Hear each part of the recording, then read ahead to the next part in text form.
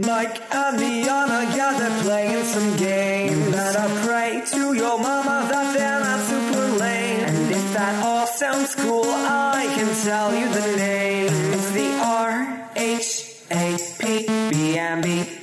Mike and Liana, yeah, they're playing some games. And I pray to your mama that they're not super lame. And if that all sounds cool, I can tell you the name. It's the RHAP. You can say for free. Hi, everybody, and welcome to the RHAP B&B for week 5 of Big Brother 22. My name is Mike Bloom, here to bid adieu or bay adieu to Big Brother 22's pre-jury phase, but we are here to welcome in and say hello to a panel to talk about a bunch of stuff, Big Brother and beyond. First, let me welcome in the Thelma to my Louise, Liana Boraas. Liana, how are you? There could not have been a worse comparison, I feel like, that Julie could have chosen than Thelma and Louise. Listen, yes. Maybe she just didn't watch the last 5 minutes of the movie and just assumed they lived happily ever after. Oh, wow. And I was just, what a great inspiration. They drive off into the sunset. Nothing else bad happens. Fantastic. Well, we are here to have, I was going to say a happy ending, but I did not want to go full bloom in the first 5 minutes of this podcast. But maybe it's appropriate given our guest. I'm so happy to welcome officially, you've heard her on the Survivor B&B before, and of course on many RHAP Big Brother podcasts, but this is her BB B&B debut. Jenny Autumn, welcome. How's it going? It's going well. Thank you guys so much for having me. I don't know if you guys are the Thelma and Louise. If you guys are the Bailey and Davon, I really hope that I'm not the awkward Julie pretending that I'm friends with you, being like, "Am I right, ladies?" And you guys just not responding. We can't hear you. We don't know what you're saying. Sorry. So hopefully that's not going to be the theme of this episode. BB22 has been a rough ride, much like 2020 has been. But you two are two of my favorite podcasters and two of my favorite people. So I would never say no to coming on and talking to you guys, even if it's not always been the happiest circumstances so far. And a little B&B getaway from a bit of the negativity, I think, is what we all need right now. So I'm happy to be here. Thank you guys so much for having me. Aw, yeah, of course, Jenny. We're more than welcome to welcome you to your B&B. We're more than welcome to welcome to Illyria. Is that like a Julie sign up? I'm pretty sure Julie welcome kindness. Welcome to kindness. Before we get into Big Brother 22, Jenny, since it's your first time on a Big Brother B&B, I don't think we've heard your Big Brother origin story. If we do, I apologize. No, I don't think we. Yeah, I don't think we have actually. I am a day one ride or die. I watched Big Brother from even season 1 when I don't even know how old I would have been, like 12 or something like that. I was young and started watching it and watched it every single summer with my mom, I guess. And then I fell off a little bit in the middle once I went off to university, just because there were some times where I didn't. There were parties to go to. Well, the summers that I would go back and live at my mom's for the summer and work, I would follow it. But there were a few seasons near the end where I didn't have cable and I just missed it, or I would have to watch it online after the fact. So I wasn't as in the mix as I usually was. But I've followed every season, the season that it is on in some capacity. There were some seasons that I followed the feeds, and there were some that I didn't, just because I just didn't have the time to give to it. But yeah, I consider myself, a long-time fan. I've seen every season, and not a ton of rewatching, but yeah. I think I'm trying to figure out, by what factor do you know more about Big Brother than David? Like 1 million, 12 million, 15,000 million? It's tough because mathematically, if you multiply anything by 0, it still ends up being 0, right? Yeah, right, exactly. Infinity more than David knows. No, it's weird to say, because for all the jokes that people have been making the first month of the game of David is looking for a hidden immunity idol, this past week, David kind of found a hidden immunity idol. Right. So the prophecy has come true. it's one of those things where it's like, if you just throw things out, over, like, absolutely anything, eventually something will make sense. And, David found himself in the dark and it worked out for him this time. Yeah, David is 1 for 2 in terms of dark challenges, providing good fortune on Big Brother. So I guess a pretty good batting average. I'm trying to think. Yeah. Has anybody else competed? Because we've seen the like dark box challenge in the backyard, like in 2016. Yeah. I'm trying to think because he may be the only person to compete in 2 of them, which 50%. Yeah. Not so bad. Well, I think it was used. The one time I really remember, I know it's been used in other times, but I really remember it in Big Brother 16 when it was a battle of the block because Christine was trying to throw it with the dog bones, but Donnie single-handedly won it. So maybe Nicole and Cody have done it multiple times, but yeah, I can't really think of it. Also sort of to piggyback off of Jenny's first comment. So let me just say, I don't think Liana or myself mean for this podcast to basically feel as any form of like erasure or really turning down a lot of the, for lack of a better term, ugly behavior that occurred this past week. Those are important issues that have been discussed, should keep being discussed. I would say in particular, if you haven't yet, watch like the first 45 minutes of the LFC roundtable on Tuesday, particularly, when Aman came on and spoke with the LFC about the nuances behind everything that happened on Sunday and Monday. I thought it was a fantastic insight, and that's not even to get into the Ian of it all. So again, we don't want to necessarily say that those issues don't matter. That being said, I know that in these times, even when the shows that we love are not doing the things that we want to and can be outright terrible, there's always a salve that you look for, some sort of ray of sunshine that comes peeking through the clouds. And so we hope to be the ray of sunshine in some way, shape, or form. So again, we do not mean to offend by not necessarily discussing or acknowledging the issues outright. That being said, I think it's safe to say we'll do a skosh Big Brother 22 talk, but I don't think any of the three of us are really passionate about getting into the quote-unquote fun and games that is linked with this past week. Yeah, and I want to thank you, Mike, for saying that, because that is actually what I wanted to add as well, is that I don't mean for, to take away from all of the realness that everyone is experiencing, both inside and outside of the house through this season, just more so that there has been a lot of coverage of that. And I don't, there are so many people that have the words better than I have to say these things. And I think that, it's important for all of us to consume these podcasts, and then also if it feels right for you and you need like a little break from it, to still be able to consume something like this that tries to make the best of the situation that we have in front of us. And I think that I really look back to the Survivor B&B coverage from Island of the Idols, and how that was a particularly tough season to cover. And, I agree with everyone that applauded you guys for, how you handled it, because it's really hard when there's such a dark tone on the, there's a heaviness on the season to be able to do a podcast like this. And I just want to say that, I really appreciate the way you guys, still managed to produce this podcast without it seeming insensitive, if that makes sense. So that was perfectly said, Mike.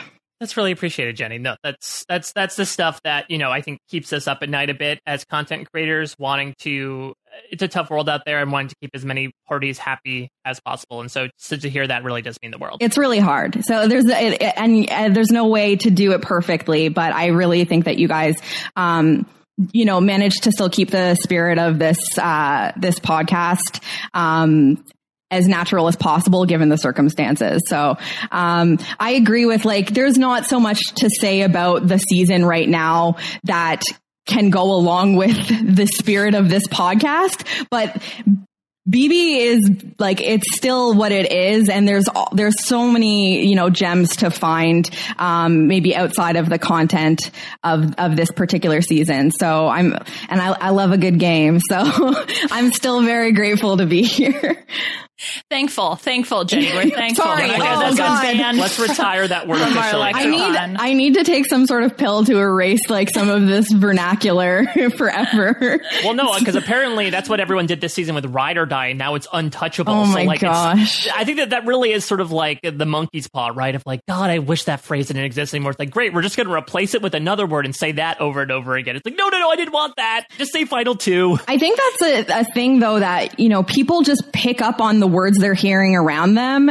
And, you know, so no one is using the word ride or die this season. So the thing has become untouchables, and now everyone's brain is grabbing that word instead. And then that is the theme of the season. But I'm sure that no one will be wanting to refer to anyone as an untouchable anymore. Also, we should all maybe be untouchable without like let's not make this weird. It's a very odd choice of a word to say, like, my untouchable. I mean, I think, you know, of course, when the linguistic historians look back on Big Brother and evaluate exactly what all of this means, maybe they'll find some more nuance to it. But yeah, at the moment, I think they're good. I think their brain's going to break down once they get to the her dat portion of Big Brother history. Judy Chop.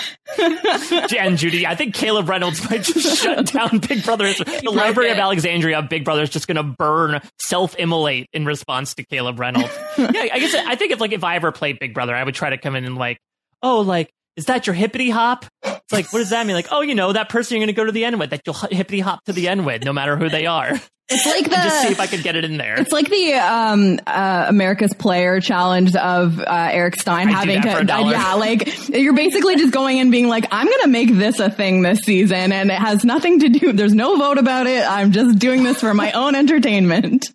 I want to see how many times it gets mentioned on Twitter by the time I get out of the house.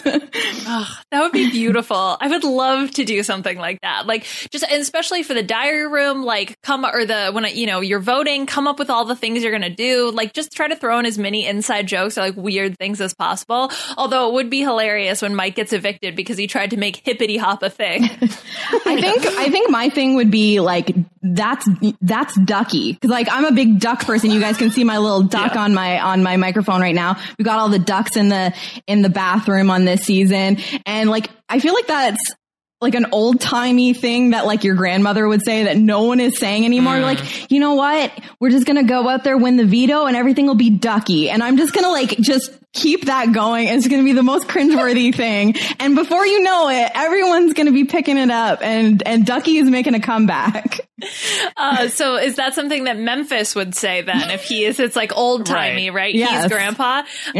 So something that was not on any of the episodes, but when I was watching feeds yesterday, Memphis in the morning was walking around, you know, he's always up early, and he was talking about, he was like, man, it'd be really great to just relax and smoke a doobie. It's like, Grandpa Memphis. He sounds just like a narc. He sounds like trying to blend in like, hey kids, are you smoking doobies here?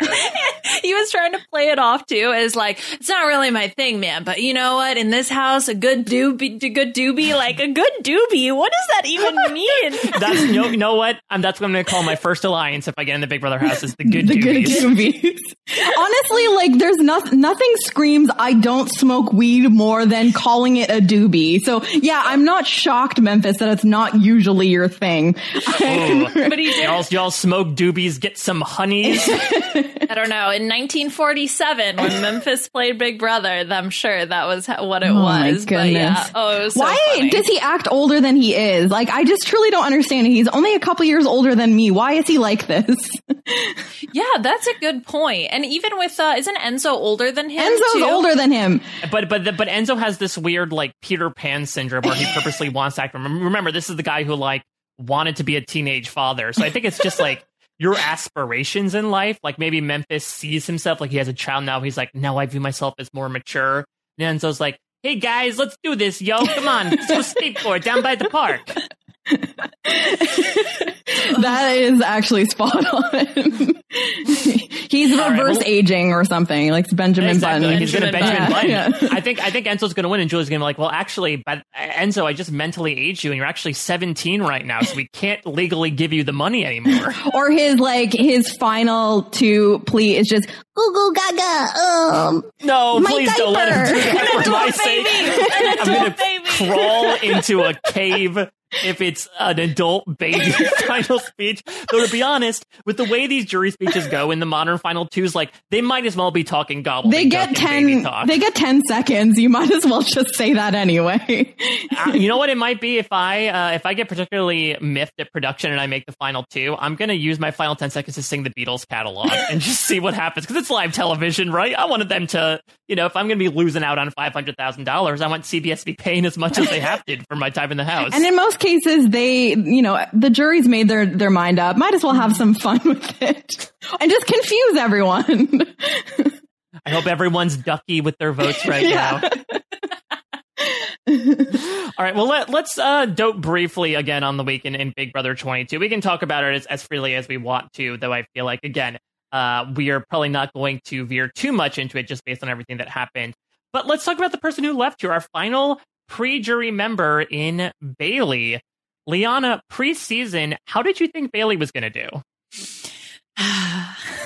This one hurt. Oh, boy. I see where this is going. So I did have her making the jury, but she was my Rob G. Otis of this season.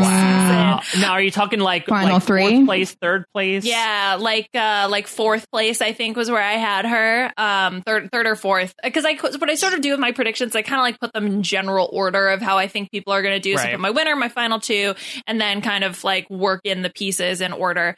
So this was rough because I had just finished. I was behind on her season of the challenge that she was on, and so I just caught up on her seasons of the challenge, and not to spoil anything, but she does quite well. So I was like, Bailey's got this. Bailey's gonna do amazing, because I said she would win HOH 3 times.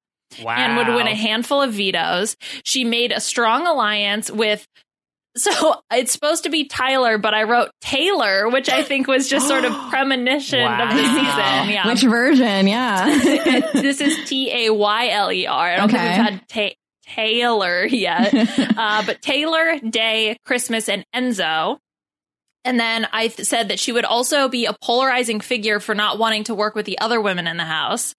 And for her comic book name, I said it would be Swaley, which would be a weird mutant base, Swaggly creation, and Twitter is going to hate it.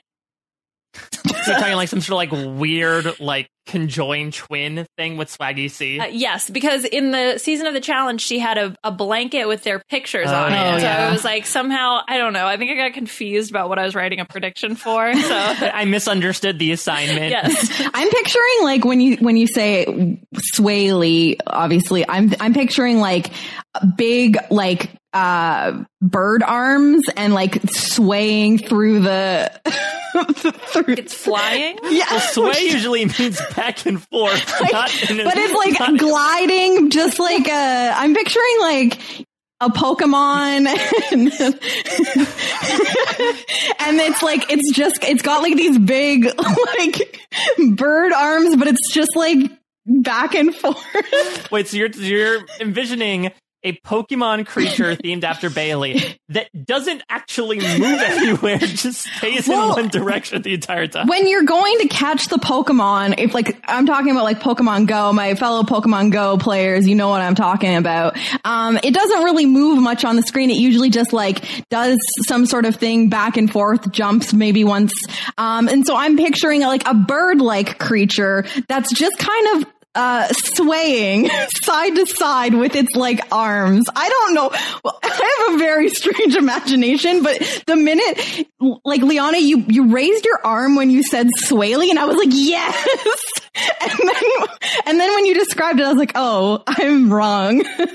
What generation Pokemon was this? I must have missed it. Well, yeah, I think it's off the family tree. I think it's swayed to the ground off of the branches. Honestly, I think that this might just be some sort of like weird like fixation in my brain, because I now think of all showmance names as Pokemon, because last we had the Tangela, which is a literal Pokemon. Mm-hmm. Well, I think it's pronounced Tangela, but it's Tangela. So I'm just thinking whenever I hear a showman's name, I'm like, how would that be a Pokemon? That's what the love room should be, the Pokemon room. Actually, I really like this idea though though, is that I think you could partner up with like an artist, Jenny, and like give them the name of a Pokemon and like describe it to them, and then they could draw it for you. And you could get a career for Generation 9 or 10, whatever is coming up, to like add new Pokemon based on Swaley, Jordef, Grenchel. Zanky. Oh gosh. I actually can see Zanky already. Like, I didn't realize that this was a hidden talent of mine, but any artists, if you want to slide into my DMs, maybe we can come up with the Pokemon showmance recreations or something. Zanky sounds like an Urban Dictionary name for like a tissue that's been up someone's butt. Like, oh, you don't get a hanky, you get a Zanky. Like, oh, I don't want a Zanky, it's nasty.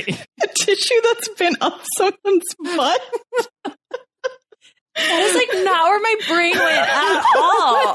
Congratulations! It's like an electricity Pokemon. And Mike's like, nope. The butt tissue. Yeah, I don't think anyone's ever said that before about butt tissues. And suffice it to say, my superhero was not themed after butt tissues, nor swaying. I think my superhero name was Bay of Shade, which is a take on Ray of Sunshine. Oh. It's a long... What was she? Like a water bay? Like No, like her name, like Bailey and Bay, but instead of like a ray of sunshine, like she's casting light, maybe she's casting like shade. I don't know, shadows. She's shading everyone. Oh yeah, exactly. Like she's throwing a lot of shade, which she definitely did in my exit interview with her. But we can get to that later on. So I said that Bailey. I also said she'd make the jury. I sort of said that she'd be like the Rob G. Otis, and that she would be one of those power players that got taken out in a double eviction. And I said that she would acquire a power and actually use it correctly, unlike last time. And I said she would come up with a secret signal to shout out Swaggy in the DR, and it turned out to be not so secret. It turned out to be just shouting him out. I don't know. I was wondering if I was trying to remember, like, I think people were doing like hand signals or like pulling on their ear or something, but I feel like that has gone the way of the dodo right now. People just sort of like say everyone's families and friends' names at like 30 miles an hour as they get up on the chair and walk to the door. Which like you can't understand what they're saying half the time because like, we saw it with Danny voting this week.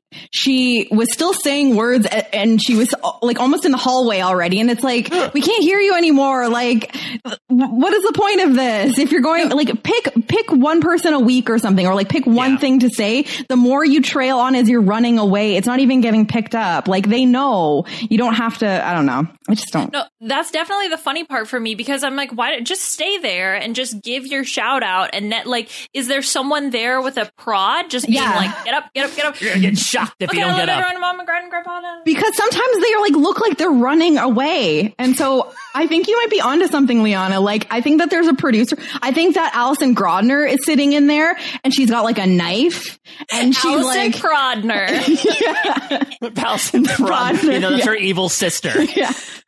You'll make me bring in Allison Prodner. And I can imagine her like dressed up like in a Catwoman outfit with a cattle prod. That is actually, the cattle prod is exactly what I'm picturing as well. Mm-hmm. Oh my God. Yeah, that's what I'm picturing is that they're just like, oh my God, okay, I've taken my time. I gotta go. Like, don't take me, Allison.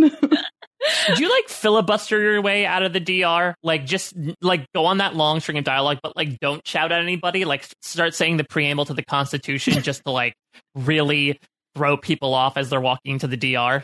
Wait, but like what purpose would that serve? Just for chaos. For chaos. Just to hear like someone yelling a very fast stream of words. And you go, to Jenny's point, start from the chair, do it as you go throughout the hallway, and stop only until you're properly seated back on the couch. Like all the way back into the living room? Yeah, exactly. Or you can you can hide like the name of who you're voting for, like in this stream of of words, and like they have to pick up what you're trying to say. Oh, like Julie we just need to, level up Julie here. She needs to work a little bit harder. Let's make her work for trying to figure out what this vote is. I'm fearful of leveling up Julie because it appears she's stuck in kindness mode. Oh my gosh. I truly think she's coming unglued. I still think my favorite Julie Chen moment, and I know that, the ending lines have been by far my favorite thing this season, but when she messed up the second word into the beginning of that show the one time, when it's literally, I know it's not like completely live, like it's taped, and they didn't even bother to like pull it back and just restart. They were like, it's fine, whatever. We don't care. Yeah. Honestly, at this point, the Julie Chen segments of the show feel like a public access television show where they're like, if people are watching, they're fine with us at this point. Yeah, you know what you're getting. Do it. Essentially, it has the production value of Wayne's World at this point in terms of like professionalism in front of the camera. My theory is that she's just doing some sort of like abstract performance art project throughout the season, and it's like she's just making up these little riddles for her own entertainment, and like there's going to be some sort of grand finale at the end where it ends up meaning something. Or okay, well, no, because they don't hear the house guests don't hear it. I was like, could this be a challenge? I was gonna say if they this is not an Amazing Race task, Jenny. Unfortunately, where it's gonna be like, oh, please fill in the blanks. Forgive me for trying to find some sense in this because I truly don't get it. How dare you, Mike? Do you have the ability to play a sound clip? You do? Okay, so I sent you a sound clip because I do. Our first game today is going to be all about Julie Chen because, come on, like, it's just, Julie is bringing, I was going to say so much, but really so little. The bare minimum. Truly. But like, it's making me so incredibly happy because just like between, like you guys are talking about the public access quality to her hosting abilities to, of course, her very own Ron Clark rules, the Julie Chen rules that we're getting that apparently have she's obsessed with kindness. It really makes me happy. But these types of things are continuing on Twitter. So she tweeted out a video that it's Thankfulness Friday or something like that. That doesn't even have alliteration. But no, it's Thursday. It's Forgiveness Friday. Friday. That's what it is. She continues on to go into some other stuff after, but I pulled the first part of the clip for us to listen to. This is some sort of preamble, I suppose, to the game that we're going to end up playing with Julie Chen quotes. Hi, everyone. It is Forgiveness Friday. Is there someone on this day that you want to apologize to and ask for their forgiveness? Or is there someone that maybe you've been holding on to a lot of anger that you want to forgive and move on? So what the hell is she doing? Okay, so she does go into reading some scripture later and talking about like some other religious Eve related items, which I didn't want to talk about today. But I have the whole like theory of like Julie Chen is going to start a cult. Okay, I'm like pretty sure she's preparing to start a cult. These are her rules. She's starting the Forgiveness Fridays. I don't know what she's gearing up for, but it's something to watch. I have a question. Is she the way she sounded in that particular clip? I'm curious, does she have access to the same drugs that Christmas had during BB-19? Because I think they need to throw those pills in the trash at that point. They're definitely expired because she's like, do you ever want to like forgive somebody? But like, you just want to move on. Like, I think that her and Memphis are smoking doobies. Oh, no. They got into the doob stash. That's a good point, though. Liana, when was this tweeted out? What time of day? Okay, let's see. So this was, let's see if it was around 4:20, because I believe that's what you're getting at here, Mike. If it was posted at 4:22, or if it's like late afternoon and she's like gone into the Chardonnay at this point, of like it's Friday. My one day of work is over. It's been a rough day of doing the bare minimum at my job. Well, that's the thing, though. Like, Liana, I could see your point about her possibly wanting to build a cult. At the same time, how in God's name is she, or unless his name, I suppose, if that's her deity, is she going to rouse people if she can't public speak, which is very evident that she can't. She's going to trip over the first word of any sermon she gives. I don't know. I really don't know. It's the same reason that she has had the same job for 22 seasons, despite being a terrible public speaker. What do you think like the may the Lord be with you and also with you of Julie Chen will be like settle down Beavis, or like but first will be the way she begins all of her sermons? Am I right, ladies? Am I right, lady? Do you hear that? Do you hear that? That's God cheering for you to get into heaven. That's the man upstairs. We brought in a sinner today. He has lost the programming in his ear, but we are here to bring it back to him. I'm all for, you know what? Now I'm all in on Chenism. I really am. Oh, Chenism. Before we move on to more fun and games, we're going to take a quick break to listen to a word from our sponsors. Support for this podcast comes from Microsoft Teams. Now there are more ways to be a team with Microsoft Teams. Bring everyone together in one space with a new virtual room. Collaborate live, drawing, sharing, and building ideas with everyone on the same page. And make sure more of your team is seen and heard with up to 49 people on screen at once. Learn more about all the newest Teams features at Microsoft.com/Teams. Support for this podcast comes from State Farm. With surprisingly great rates, State Farm is the real deal when it comes to home and car insurance. State Farm agents are always ready to help you personalize your insurance plan so you can create a policy that fits your needs. You can manage your coverage, pay your bill, or even file a claim right from your phone with the State Farm mobile app. And you can always call one of the State Farm agents in neighborhoods across the country. Get a great rate without sacrificing great service. When you want the real deal, like a good neighbor, State Farm is there. And we are back, so let's keep on keeping on. All right, well, Julie Chen has been, like you said, she's been on the air for so long for some reason. And she's had a lot of really good quotes. And what I didn't realize is that some of her quotes, these proverbs or proverbial phrases or whatever you want to call them, she started them a long time ago. Okay, so she's been dropping these nuggets of wisdom throughout her career. So what I've done is I've pulled Julie Chen quotes, and what your job, and we'll alternate back and forth between the two of you, is to guess if this was a real Julie Chen quote or just a generic proverbial phrase that exists in the world. Okay? Oh my goodness. So Mike, we're going to go ahead and start things off with you. Okay. So here are your quotes. A, anything that can happen will happen. Or B, anything that can go wrong will go wrong. Ooh. So I'm trying to think of, like, if I'm in Julie Chen's head and I'm trying to set up a segment, because I'm assuming that's what these quotes are from, because again, we only see her one day a week. I'm going to say that she said B. A sounds like the perspective setting up a trap like she accidentally did with Kaser last week. That's why America voted you back in. But I feel like this is a good segue into, like, the house blows up. Anything that can go wrong will go wrong. I'm sorry, Mike. No, that's incorrect. Anything that can happen will happen, which in and of itself is such a stupid phrase. Oh, really? I know Julie Chen is all about, like, quantum physics, right? Like, Neil Bohr is her idol, that she really knows about that anything can happen will happen. Yeah, her and Ian really just get along on that level of discussing physics. She's, it's like, so the Big Brother house is like the Schrodinger's cat this week. If Tyler is up, do we know if he's up? Anyway, whatever. Dude, I took physics a long time ago. Okay, Jenny, let's move on to you. So these are your two quotes. A, slowly but surely.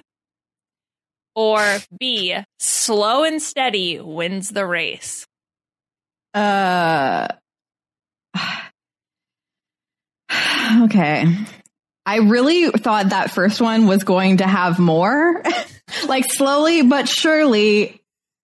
And then you pause, and I was like, "This is quite the dramatic pause." Yeah, usually it's the predicate, like the pre-stated clause.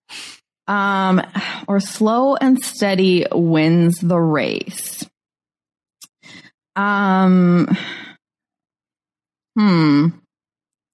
Thinking about winning races. I'm thinking about Christmas, winning races, being a bit slow, the drugs. It's all connecting. I'm seeing this. It all comes together. She may have said it the same day that she recorded that clip we just heard. I think that Julie said slowly but surely. No, I'm sorry. That's incorrect. That was me forgetting to write the other half of the quote there. I called it. There's more, right? I found all the Julie Chen quotes, and then I was trying to find ones that matched them, right? That were very similar. So, slow and steady win the race. Slowly but surely. And then, slowly but surely. Well, like slow and steady, like you could give that as like encouragement to somebody. Wait, if like you're trying to tell someone to go slowly and carefully, you can't just go slowly but surely. Yeah. Period. Yes. That's what I was trying to, and like I definitely overthought it, because I was thinking like, what is the context in which she's saying slow but steady wins the race? Whereas like I could see her saying like, in one of her little segments before they go back to the produced part of the show, like slowly but surely, like Christmas gathered her. I don't know what she's gathering. Just me making a mistake. So totally it's normal. just that. Okay. Do we have the context in any of these quotes, or no? Not that would really help. Let's be real. No, I don't think so. No, I don't think so. No, all right, Mike, your next quotes are A, ego is going to get the best of everyone, or B, ego trip, a journey to nowhere. Oh. No, B sounds like an actual, like one of those fake Big Brother movies that they put up on the posters for that one competition. A has to be the Chen quote. Yeah. Yes, that is correct. I'm sorry, you didn't like Ego Trip, A Journey to Nowhere? Is that one of Cody's movies? Yes. Yeah. Directed by Candace Cain. Candace Cain, coming next summer, Ego Trip, where Cody goes on like a trip and it goes nowhere because the car breaks down, but instead he falls in love with a homely gas station attendant. Coming to Hallmark movies. Coming soon. Okay. Jenny, these are your next quotes. A, you need to prioritize. If you can't get to everything or do everything, that's okay. Or B, good things happen when you get your priorities straight. Oh my goodness. I'm going to go with the second one. Good things happen when you get your priorities straight. I'm sorry. No, that was incorrect. I can't imagine her saying that first one. Yeah, I've never would have believed she ever would have said A in her life. Put those words together with any structure.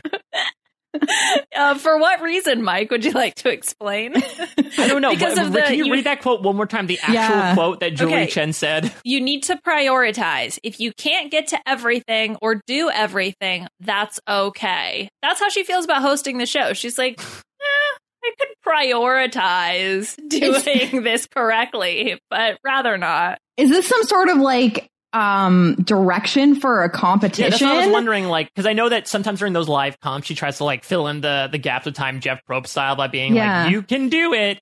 So I guess is she trying to do that of like, get organized, make sure you prioritize so everything's in order. But it sounds so wordy for that. But I also don't think that she would have like given that sort of help. I just really am baffled by the context of when she would ever say this. Well, I think this one may have been from an interview. Look, Julie Chen didn't give that many quotes, okay? Yeah. So that might be the context for this. It might not be in the context of Big Brother. Although she could have been talking about Big Brother, because I think some of the issue was, it was like in an interview and she was talking about Big Brother. But anyway, all right, Mike, let's go back to you. You have to own who you are, and part of who you are is your age. That was A. Your quote for B is, gray hair is a sign of wisdom, not age. Ooh, both with very similar messages. Age is beauty in a manner of speaking. All right, so I'm going to... See, A is so long-winded.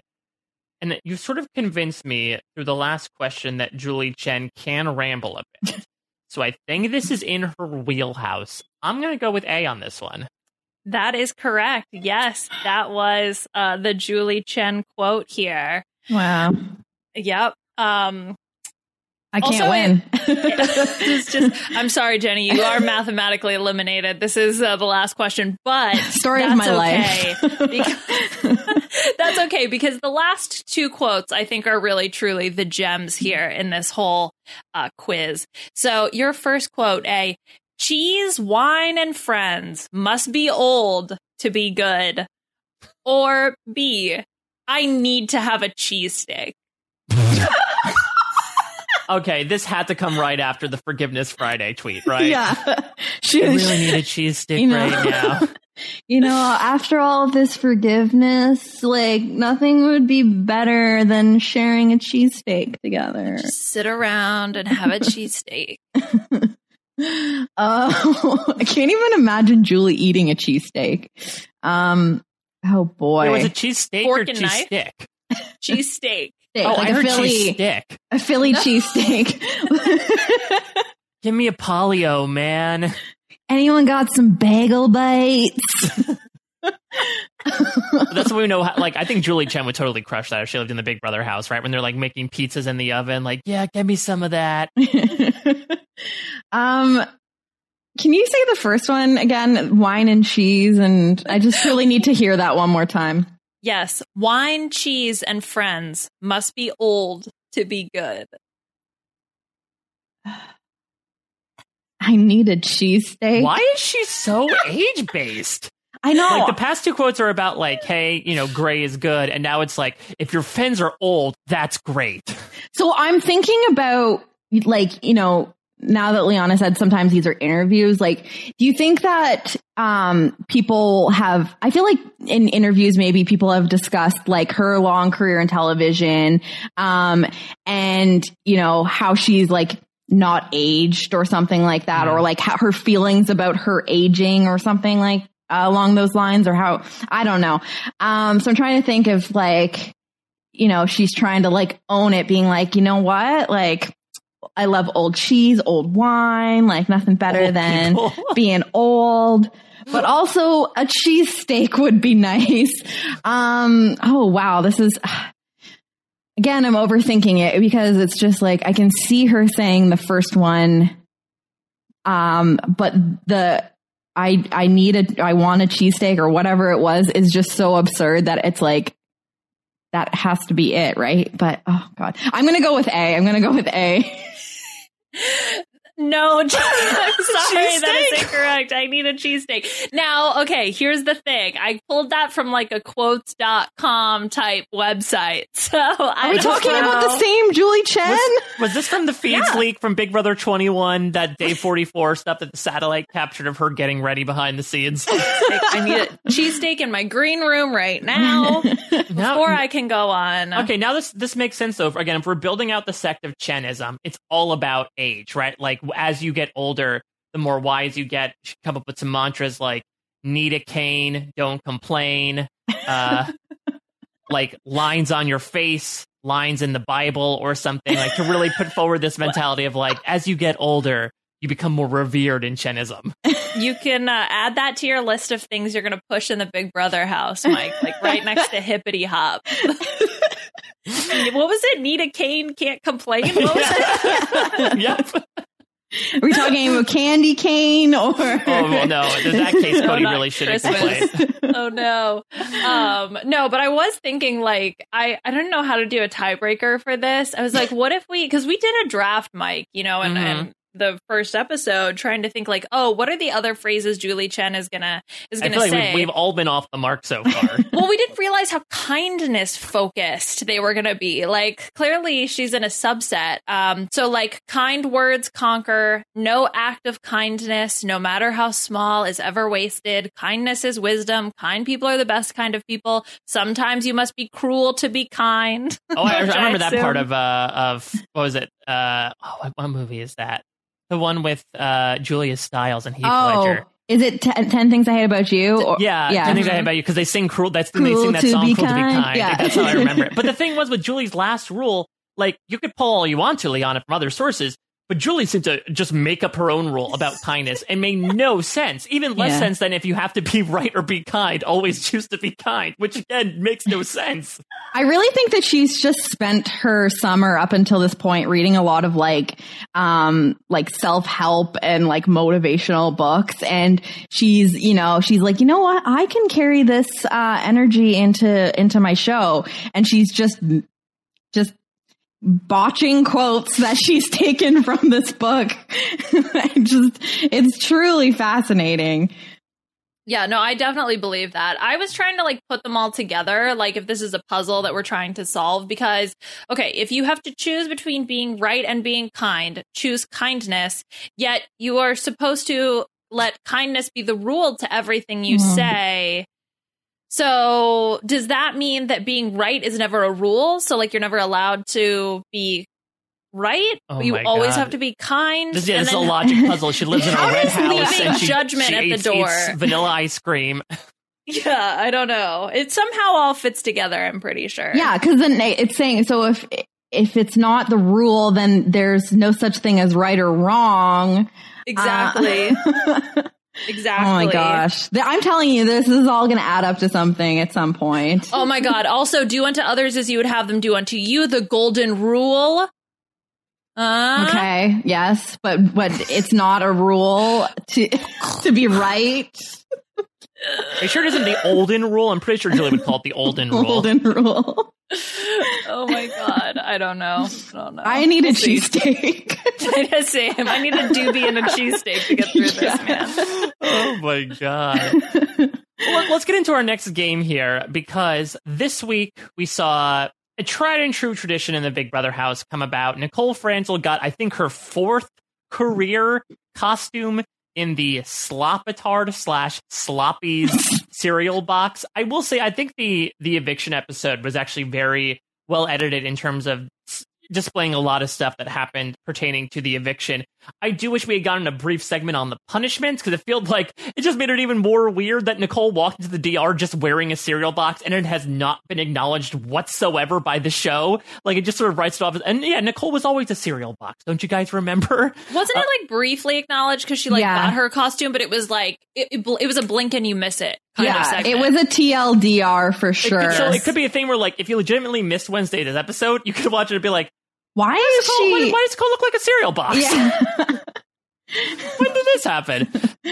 So suffice it to say, that got me thinking about punishment costumes on Big Brother throughout the years. And in the spirit of the NBA playoffs, which are happening right now, as Jenny and many people are very aware of, I have created a Big Brother punishment costume bracket. So basically, I've taken 16 previous costumes from over the years, matched them up into pairings randomly, and there's 3 of us, majority rules, whoever's going to make it through each pairing. There are visual guides for those that might not remember these particular costumes. You can go to bit.ly/costume bracket. Costume, not costumes, singular costume bracket. They're going to be in order of the way that they are presented, but these should all be costumes. Before we get into it, what did I get wrong here? What did I leave off of the pack? Because I know the internet has already spoken up against a few. Mike, I'm so disappointed in you. You left off the banana punishment costume. See, here's the thing. The banana, in my opinion, like, I like the banana. The banana was a little too simple for me. Like, we'll get into this. I do think that costumes as of late have gotten like more detailed, whereas the banana costume was just the banana costume. If he had like, I don't know, like maracas hanging from his ears or something, like, it needs those little more details in my point of view. I think for me, it was like Casey chain smoking in the backyard in a banana costume that like really did it for me. Like, it didn't have anything necessarily to do with the costume itself. It was the person who donned the costume. I love a good chain smoking banana. I agree that was I'm pretty sure Memphis probably thinks like those are the mascots that are used to get kids to smoke doobies or chain smoking bananas. Oh my God. Sorry. Now I'm back to thinking of Memphis running the Dare assembly at school. Welcome to the adults table, everybody. Let me teach you about drugs. He should not be to those bananas. You don't want to be a chain smoking banana with your doobies. Yeah. We should not let Memphis hold on, I gotta put on a scarf. It's very cold in this auditorium. Like, kids, like, people are gonna offer you drugs. They might be calling it the bananas. They might be calling it the sloppies. Yeah. I've been standing 10 minutes. I gotta sit down, kids. My back hurts. Yeah, exactly. Finish I'm without lie down me on the floor for the rest of the assembly. My back's killing me. I'm still genuinely amazed they got him up on the wall in the first place to do the HOH competition this week, like the wall comp. I mean, he clearly wasn't dressed for it. He was wearing his bootleg Miami Vice Magnum PI Hawaiian shirts up on the wall. They're his athletic Hawaiian shirts, Mike. Jenny, any major snubs in your opinion from the list we're about to go through? I mean, I like some of the older school ones because I feel like they've gotten lazy in the recent seasons and just repeated some versions of the same thing. I liked the Big Brother 8 bunny costumes. I did take that off because they didn't have white belts to go with it, and that is a fashion faux pas. True. Jen Johnson herself made that clear. Yes, very important. I one of my favorite things about the bunny costumes is that it looked like Kale's was just dirty, all the time. Jen's was pure white, and then Kale's looked like it had been in a 70s home that people had been, there was chain smoking bananas there the entire time, and it just had been slightly off white from all of the chain smoking banana action. It just looked dirty. I think the other one in here too, the frogs, I believe, are not included here. Because Nicole was the frog, and also I believe it was Jess, Cody, and Whistlenut were the frogs, I believe, in the big. Which I don't know. I was trying to remember. The person who got the punishment had to determine, or who got the reward had to determine who it was. Right? It wasn't an America vote. I believe that was the case. Yeah. Yes. What about because now I remember, because it was if you got bit, you got a punishment, but it was no, Christmas won the thing, but the punishment was not on her, it was on other people. Maybe. How do we feel about Frank as the carrot?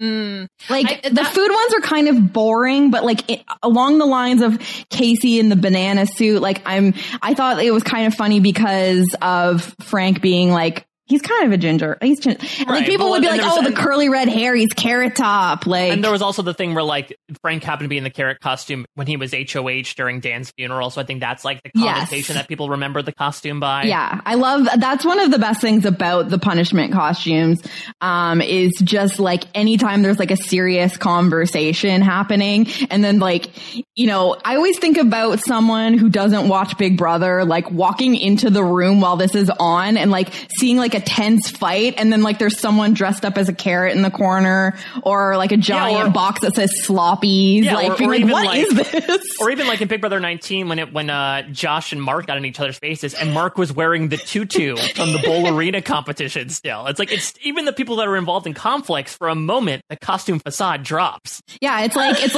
this can't be toxic masculinity. Look at me, I'm in this cute tutu. It's yeah, there's been some good ones, but I think that what you've got on the bracket here is still a good collection.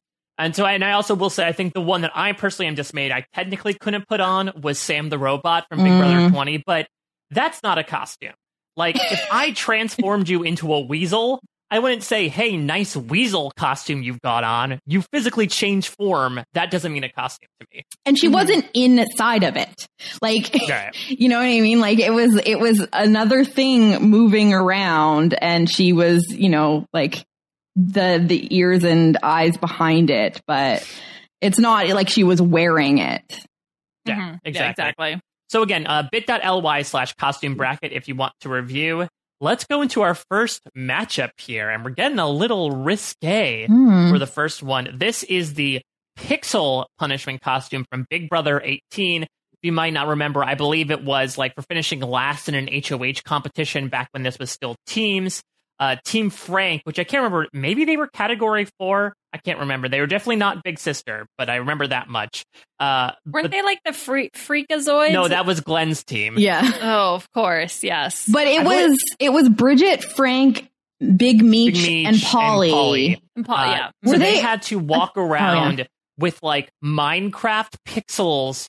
Like they had to walk around sort of quote unquote naked with flesh colored pixels on their naughty bits. And this is up against, from Big Brother 15, the Clownitard. That season's unitard that Candace got bequeathed with, in which she had to wear a clown outfit complete with a tutu, a two-toned costume, some pom-poms down the chest, a rainbow wig, and a red nose. And I do believe she was evicted in the Clownitard as well to add insult to injury. Jenny, who are you picking in this matchup here? I feel like Candace suffered so much that like this particular costume is just like it wasn't even fun or interesting. Like it was just like it's a clown suit, but not really a clown suit, and it's like sort of in this like weird 70s spirit. Like I feel like it had like Kale's bunny costume. Yeah, exactly, from the 70s home. Like I feel like I remember it had like wide legs, like a I don't know. I feel like it was like a flared leg type situation. Like a bell bottom. Yes, a bell bottom. Exactly. I don't know why that word escaped from me. Probably because I'm filling it with new words like ducky. I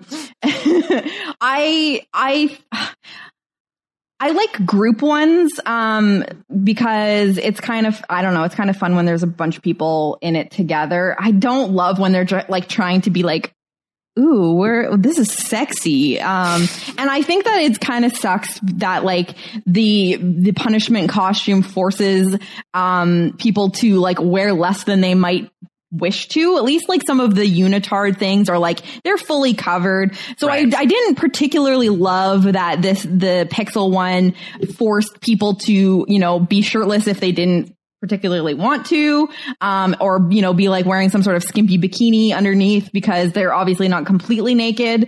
But I just think that in terms of creativity, the Pixel was more creative than the clown. So, as much as I don't love it for some reasons, I think I'm going to give this one to the Pixel for creativity.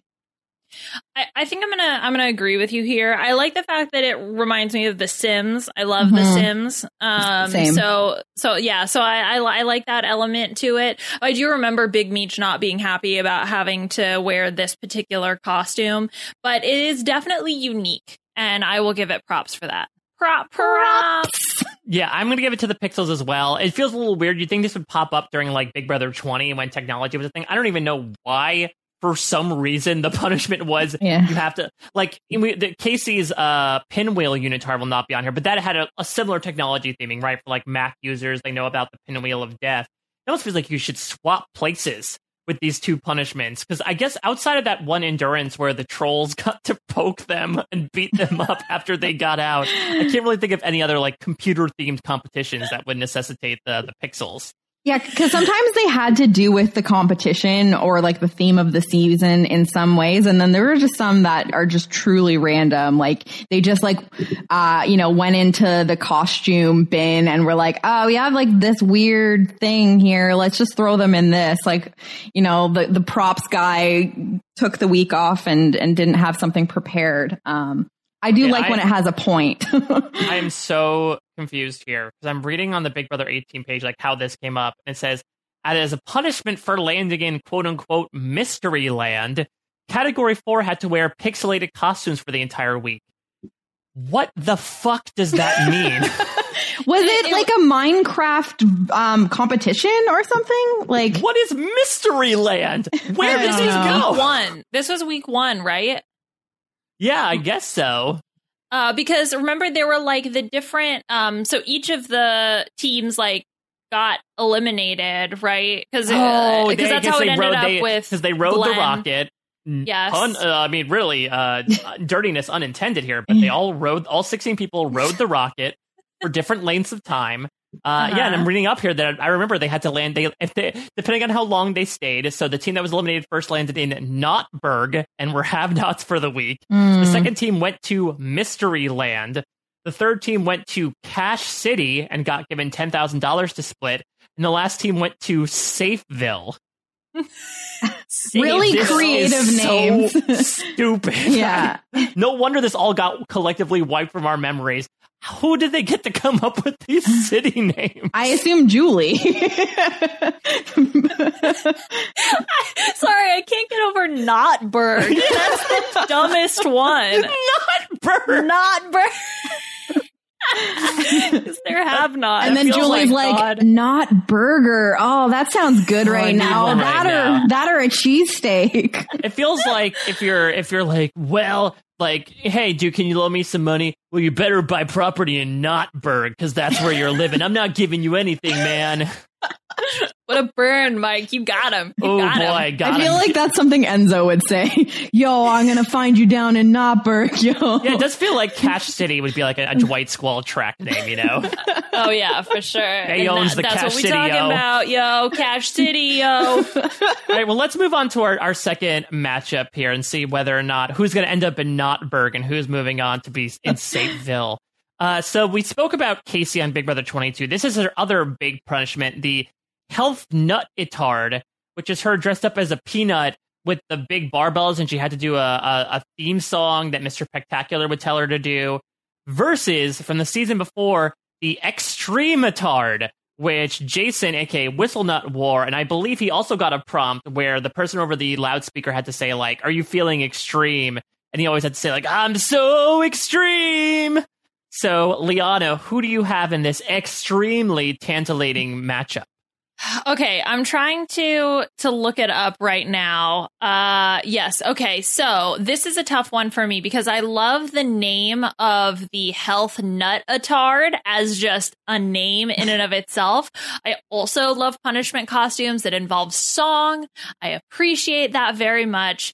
However, I think I'm ultimately going to have to give it to Jason here with the Extreme Atard because this is so fucking stupid. Like, the fact that he's got this big X on his head that then spells Treem. Yes, Treme printed. Yes. For any David Simon fans, you have Jason's repping Treme on his body. It's a rejected alliance name from BB20. Saute, Treme. The helmet was apparently super, super heavy, which is also just dumb. And it reminds me of the Mountain Dew flavor Extreme, which was a Mountain Dew flavor, which is hilarious. Mm-hmm. So I'm going to give my vote to Extreme Atard. Yeah, I got to do the same because I totally agree. This thing is garish. We totally did not even talk about the massive fringe that is coming from Jason's arms, like he's some sort of like Evil Knievel crossbred with a bunch of highlighters and created this. Like, this is ugly and so doofy in so many ways. Also, are those upside down crosses printed on Jason's arms? What kind of messaging is Big Brother trying to put forward here? This is the cult. The Chendom, yes, or whatever we called it. Chenism. But yeah, this is it for me. Plus, I don't want to play Samantha Semantics, but a peanut is not a nut. It's a legume, so it's technically not a health nut. It's a health legume. Big Brother, look at a dictionary, consult with a farmer. Thank you. Jenny, any thoughts? Yeah, I mean, as much as I was not a huge Whistle Nut fan, I was not a Whistle Health Nut. But I think that this one is just so ridiculous. I love the colors of it. It reminds me of like 90s wrestlers. Like, it's very like Macho Man Randy Savage or like Ultimate Warrior to me, the bright neon colors. I love, like, there's a picture of him wearing just the helmet in the shower, which is just so ridiculous to me. So just for the pure stupidity, I do like the ones where like it's more than just a unitard and like it's constricting their body movement a little bit. Like, that's fun to me. So I'll give the peanut that, because it's more of like it makes her a big lumpy, legume, but it's all about this stupid ass X treme with the helmet. It's so great. The these tassels. Are both good. I do like both of these, especially because of all the things that Casey had to do. Although her spinning wheel of death punishment was also pretty fun. Yeah, I did like particularly the portion where like she had to stay in the room that she was in until it stopped spinning. Yes. Yep. All right, well, let's move on here. Matchup number 3. We're going back to Big Brother 13 with the Humilitard. This was worn by Jordan Lloyd. It is a green unitard with a pink tutu that has "I'm with Stupid" printed on it in the same font as "Vote for Pedro." And it's not a dunce cap. It's one of those beanies with the propellers that just says dunce on it. Versus the Patriotard from Big Brother 18. Liana has chronicled many times the canon of Zingbot. This is when he was running for office, and in losing the competition, Corey had to wear an American flag unitard with an Uncle Sam hat, and then on 2 hands, both of his hands were covered with an eagle on one and like a Zingbot stand on the other. Jenny, who are you stumping for between these two? I mean, being that obnoxiously patriotic is almost akin to a humilitard. That is almost just as humiliating. But I just feel, again, lacking creativity with the patriotic unitard or the patriotard. Is patriotard? That is a word, I guess. Yep. But I also feel like the humilitard is very stupid. It literally says "I'm with stupid." And like there's some of these punishment costumes that you really get the sense that once they found out who was going to have the punishment, they again go into the tickle trunk, which is only a reference that I think maybe Canadians will get. It was referenced on Drag Race Canada, actually. So but that's the only reason why I know that, Jenny. Okay. Well, they went into the BB tickle trunk, which is not what you think. Tickle Trunk sounds like after Cody's gas station film next year, Tickle Trunk's going to be the next one up. I think that might actually sound more like a film that Polly and Cara Maria are going to make. No. Where's your $500 when you need it? It's going to Sundance. It's through Polly's OnlyFans. Let's just say that. But this one truly looks like they were like, oh, Jordan, like, okay, what's something we can do with Jordan? Like, oh, she's a dumb blonde. Like, she always says these stupid things. And they truly just went into the basket and pulled out like a couple of things and did like the glue on, the iron on lettering. It's so cheap looking, very like unimaginative, but I like the little spinny hat, so I'm still gonna choose it. Yeah, I think like the fact that it's Jordan in this costume just like really makes it, she sells it. It solidifies it. Now, the thing I will say about the Corey costume, the Patriotard, is what we're talking about, like, oh, people getting into fights with costumes. I believe this is when Paul and Nicole were getting into a fight, and Corey walks in and goes like, "My Patriotard week is up," and just starts stripping in the middle. He's like, "Woo!" and they're like yelling at each other, and he's like trying to like grind, like, "Woo! I'm out of my costume." And they're just like so mad at each other. But I think the problem is that this one gets overshadowed by Pauly baking pies and like crying into the pies as he's baking them, and he's like waving the flag, or he's crying about his girlfriend or his ex-girlfriend or a butterfly. So unfortunately, I feel like that was overshadowed. So I'm gonna go with the Humilitard here as well. Damn, I was stumping for the Patriotard. I think I love the obtrusiveness of it, because I think the interesting thing is that Corey, because we'll get to another one that has like hand props, but I love the fact that they covered Corey's hands, so he like couldn't do anything. It's almost like he was like Edward 40 hands, where he like couldn't get to like finish out the week before he could go to the bathroom or something. Plus, it did lead to a fantastic moment where Victor, proving why he was AFP for season 18, did that whole skit with him as the eagle, as the landlord that owed James money, which is like actually pretty damn funny. I think people should just look up the Patriotard based clips online if you want some levity this week. That was a good week of that, of whatever season, depending on how you feel about it. I watched last night while I was waiting for drama to go down in the Big Brother house. I watched the compilation of Jose delusion moments, which is truly a thing of beauty. So also, if you want some levity, I would say check that out as well. Which is impressive to have like a compilation when you were in the house for a week. And that's literally what the video is called too, which is amazing. Big Brother 18, it's going to be a long time before they get to it on the documentary, but it's one of those seasons that I feel like is going to be interesting on a rewatch one way or the other, where like there is a lot of weird crap that goes on, and there was obviously a very controversial outcome, but especially with the seasons that followed afterwards, probably sans Big Brother 20, I think you could look back at it a lot more favorably than you did at the time. Absolutely. Yeah. We definitely are at a place in Big Brother history where you're like, you know what? Wasn't so bad. And we're looking back on some of these seasons that we shit on at the time. And we're like, you know what? Should have appreciated what we had, because it gets worse. All right. Next matchup here. We've got two appearances actually from Big Brother 22 contestants. First up is Enzo with his penguin costume versus one of Nicole's costumes, her first appearance here on the bracket, and certainly not the last, the super safety character costume that she received as part of America's Care Package in the aforementioned Big Brother 18. Liana, which all-star gets your push here? I mean, this has got to be the penguin for me. I'm not going to lie. This was a pretty easy decision. Of all of Nicole's costumes, I think this one was stupid, not in like a fun way. Whereas Enzo, there's nothing. Look, Enzo is hilarious. Enzo in a penguin costume, even more hilarious. So how do you not go with Enzo? Now, I know obviously that's the thinking about him and not the costume. I think the fact, though, that the penguin is completely shapeless, it ends at the knee. He's got some weird yellow socks on for some reason. It doesn't go all the way down and cover his hands, so he doesn't have complete flippers. And it's got a bow tie? Like, what? All of that just make it so much better.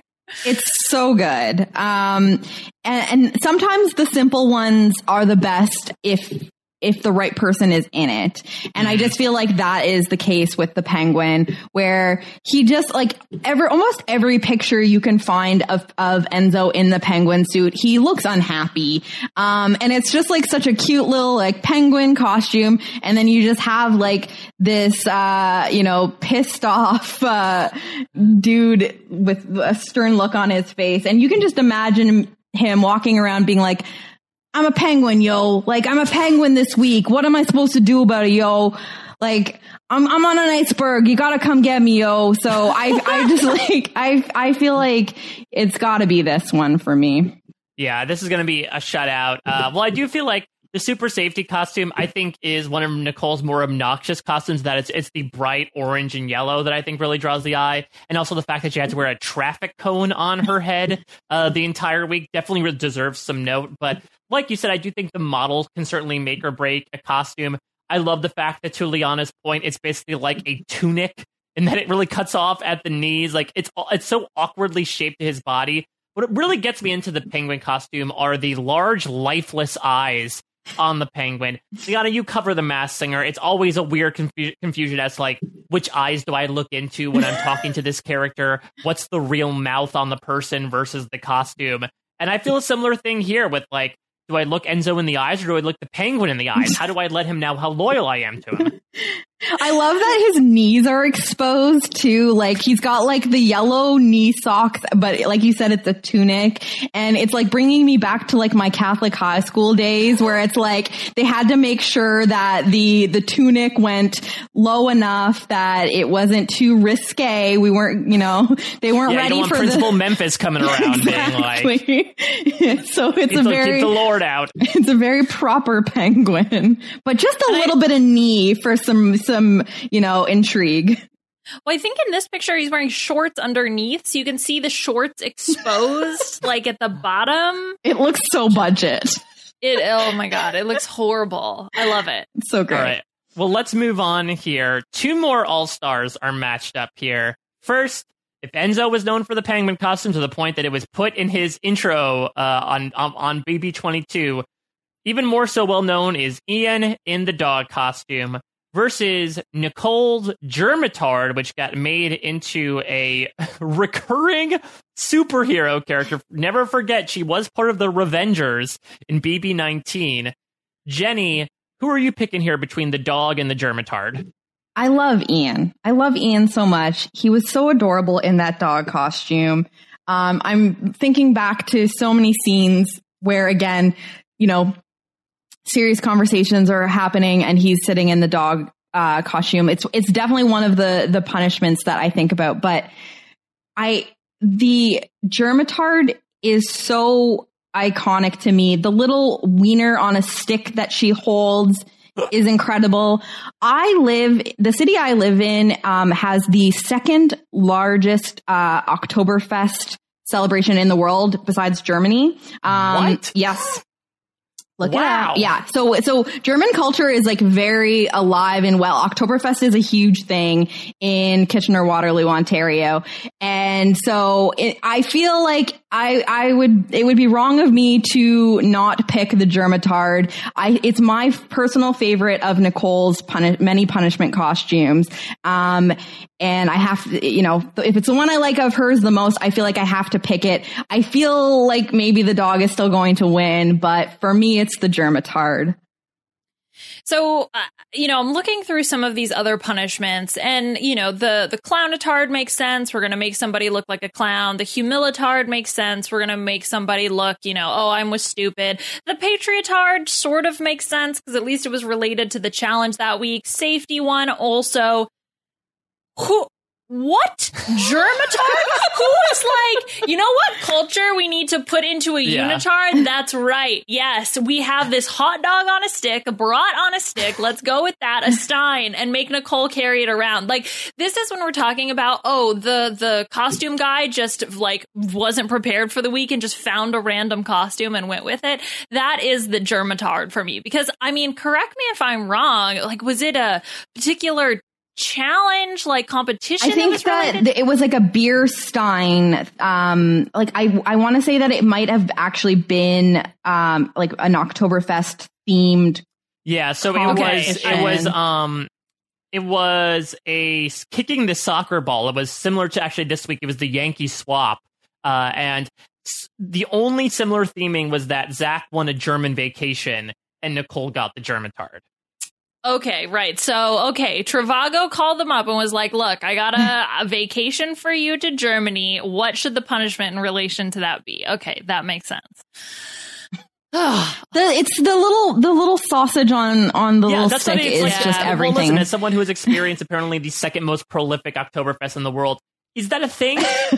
Or this seems more campfire to me. This seems more like when Alex Au had to make the wieners during Big Brother 19, then like, when I think German, I think a small fork with a wiener on it. I will say that, so I haven't really attended much of the Oktoberfest festivities here since I moved here about 5 years ago, but people take it very seriously and they buy the I forget the name of the outfit, but it's pretty. Yeah, the lederhosen. There's like a woman version of it that has a different name, I think. Anyway, I don't know. Ladyhosen. It's Ladyhosen. Yes, exactly. It's very true to like what you see at these celebrations. So I felt like it's one of the ones where they put more effort into it. And I'm really envisioning this like wiener on a stick is maybe what Alison Grodner has in the diary room to poke people with when they're taking too long to vote. Repurposed it. Yeah. Well, so all of this discussion aside, though, I think I still have to go with Ian's, especially because of the punishment that went along with it, with him like out in the backyard and the doghouse and all of that stuff. And, the confessionals that came along with it, with Boogie, with Ian and Frank. So I'm going to go with Ian here.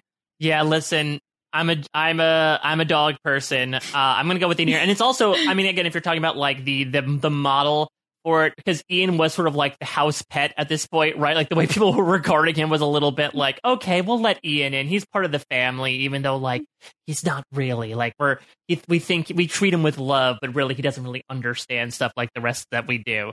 And in this case, it's a season where the dog ends up winning. I guess the pets rule over all in this household. So I'm going to give it to Ian here. And I'm a little. I think it's, the right choice. I just had to stump for the Germitard a bit. So unfortunately, we will say 9 to the Germitard as it gets eliminated here.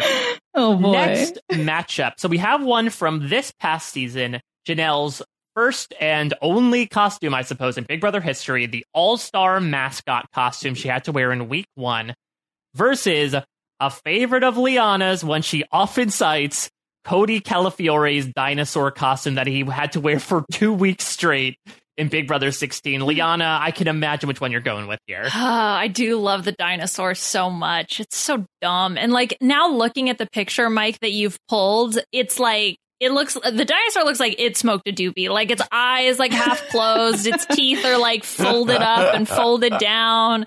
I think the fact that he had to wear it for 2 weeks also just like adds it for me. I think Janelle is obviously iconic, and her in a star costume is very fitting. I like the fact that the star costume lights up. I like that she wore it with her Louboutins. I think all of that is lovely, but there's just something about the dinosaur costume really does it for me. I feel very much the same. Again, some of the basic animal ones, can be really funny, just based on who's in it. I felt like Cody was a really good sport in the dinosaur. You're absolutely right about the doobie eyes. I liked it had like a giant head and it had the little like talons. I don't know. I'm assuming they do. Dinosaurs have talons? Do the dinosaurs have large talons? It's our second Napoleon Dynamite reference this episode. Who knew? Who knew? But the star one, again, I have been talking about this throughout, that I love the ones that restrict movement. And that star like looked so annoying. Like Janelle was knocking things over in it. The way that I love that it had lights. She it had the hat, paired it with the Louboutins. So I think I'm going to go with, it's the only time we ever will get to see Janelle in a costume. So I'm going to go with the All-Star. This is tough. Because I think that I like a lot of stuff about Janelle's costume. I like the fact that because it's the top point of the star, it looks like a wizard's hat, essentially, that she has to wear, sort of a take on the super safety cone. I love the fact that there is a face on it that looks very dead and almost looks like an emoji icon. Like it's very clear that was screen printed on. But God, I love how grody that dinosaur looks. It does look really gross. Like if you're looking at the picture, like half its teeth are turned up, snaggletooth style. All of its spikes on its back are like flopping in the wind. As you talked about the half closed eye, and even like the talons, quote unquote, it's just Cody like making a fist and putting the fabric over it. It's not even conducive to doing that. And God, I really appreciate that. Also for the fact that because it's such a janky costume, it made it even funnier that because of the rewind week, Cody had to get specifically back in this costume. Like if it was the Germitard for another week, I think we make nothing of it, but it's like, okay, Cody, get back into this dirty potato sack of a dinosaur costume and live this out for another 7 days. That makes it hit even more for me. So I think the dinosaur is not going to go extinct this round.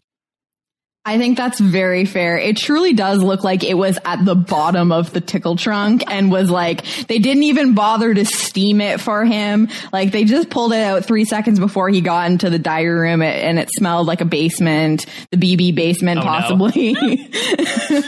All right, let's move on here. And we are going to the Alpha and the Omega, the first and most recent costumes that we've had, starting with the infamous red unitard that has been seen in Big Brother 8, 9, and 10, and the Slopitard, aka the Sloppies box that Nicole has been wearing the past week. Liana, where do you fall on this? Old school versus new school. I know this is such a classic matchup, especially given the conversations this season. I am a huge fan of the Sloppies box. It is so dumb for so many different reasons because she can like retract herself into her big box. Like a turtle. Like a turtle. It doesn't fit right. Why the sloppies? Like, is that a Matt Klein's reference? It's a stupid name. They've been calling her sloppies. Like, instead of calling her Nicole, it'll be like, so did you go outside today, sloppy? Like, that to me is also hilarious. It literally says on the box, they're gross, which is, someone was so proud of coming up with that. It's just, and I know there's like recency bias. Like, I'm sure that's a reason why I love it as well. Now, all of that being said, the red unitard, it's classic. You know, it's something. It was the very first punishment costume. You have Michelle Costas, because doesn't she win HOH or something? No, yeah, in it. Well, no, yeah, because they do the Yankee swap that previous week, and that's how she gets the unitard.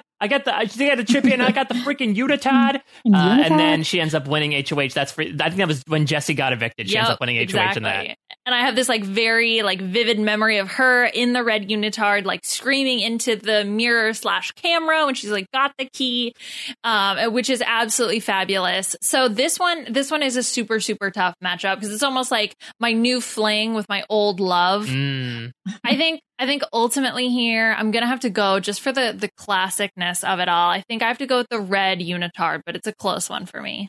I'm gonna put in a vote for sloppies here because I do agree. Like, I think this entire game we have Jen Johnson to thank because she got the red unitard and she fell in love with it. She was the one to really, like, she used it to accessorize. She turned it into a dress. Like, she made 1 million gallons of lemonade out of one red lemon that was given to her. And so really she has we have these trends to thank her for that. She really is the godmother in that perspective. But God, the Sloppies box has so many questionable decisions. It's so fantastic. Like, why is the text made like it's in Microsoft Word on Sloppies? Why are there nutrition facts on the back? What do they say? Why is there a blonde wig attached to the costume? It's like she can't even put her own hair out of it if she wanted to. For a second, I'm like, oh, wow, I guess that's Nicole's hair. But no, for some reason, there's like a Motley Crue style wig sewn to the costume that I think they ended up braiding after a while with ringlets. Like, this costume truly stands out, and I think is the microcosm of how ridiculous these things can get. And so I really do love the red unitard, and this might be an upset from my perspective, but I will personally vote for Sloppies and leave it up to Jenny. I don't like making decisions, and I don't appreciate the position I've been put into at this time because I feel much like Liana in that, like, you know, this is the new hotness. And it's really hard because this, again, embodies everything I love about the punishment, the Sloppies, where it's like, look how big it is. Like, she becomes like 4 times wider as a human because of this box. I love that, like, her arms go out of it and like she can have her, like, she can sort of do things with her arms, but she's got these secondary arms coming out of it, like this weird sort of like orange octopus. The blonde wig looks so shitty. It came from Party City for sure, and they just kind of like, you know, glued it in. It doesn't look even. It needs like a haircut. It's just so trash looking, and I love trash. But the red unitard is so iconic. Like, it just feels wrong to vote it out in the first round. And as much as I really just don't like this matchup because I think that I'm seeing that none of Nicole's are going forward, which is kind of funny because she's the one that has had the most punishments in her time. And but I got to go with the iconic red unitard. I hope that someday they'll maybe just bring it back. You'd think that maybe this would be the season. It's like an all-star season that they're like, you know what? We're bringing back a classic, just the red unitard. I don't think it necessarily plays as well anymore just because they've gotten more and more ridiculous as the seasons have gone on. But I don't know. I think it would just feel wrong to have the red unitard and all of the moments we got from the 3 seasons that it was used. eliminated in the first round. So I'm going to give it to the red unitard. Right, so Legacy pushes it through to the second round. Final matchup here on the first round. We have the BB Explorer costume, aka Tommy's rocket costume. He is flying at the speed and the smell of sound from Big Brother 21 versus the Whack Street Boys, the punishment that Jason Roy, Johnny Mac, and Liz Nolan, I'm pretty sure, because I think it was just Liz at that point and not Julia, received in BB 17. I'll start here. This is another tough one. I think Tommy really made this with his energy and just like the punishment. This has to be by far the stupidest punishment coming from a costume. Like, as much as we bash on Jason's extreme stuff, the fact that Tommy had to flash lights and spray stink bombs around the house is so incredibly stupid. I want to just put it in my pocket and kiss it. But the Whack Street Boys were so entertaining. I think the three of them really sold it. I love the disparity in outfits, like Johnny Mac having to wear the tank top with the fedora and Liz with the Enzo-esque sideways turned cap. Like, I love the all-white ensemble there. And I'm a kid of the 90s, so I'm going to put in a vote here for the Whack Street Boys. Jenny, what about you? So I actually call the Tommy punishment the rocket cock because the red that hat be looking like a penis head. I don't know about you guys, but I agree with what Mike said. It was so obnoxious. Tommy was already someone that like was sometimes just too much and a little annoying. And the fact that like they had him doing the most like just disruptive in every single way, actions along with the costume itself really did make it a memorable one and truly one of the worst ones. And you could, like, he had a lot of fun. He really embraced it. I do love, I want one or the two. Like, I want someone who really, really embraces it and has fun with it, or I want the person that is absolutely miserable in it. The Enzo and the Penguin. Exactly. And the chain smoking banana, Casey, like anytime someone is just like, it's the right person to be in it. And I feel like that was really the case here.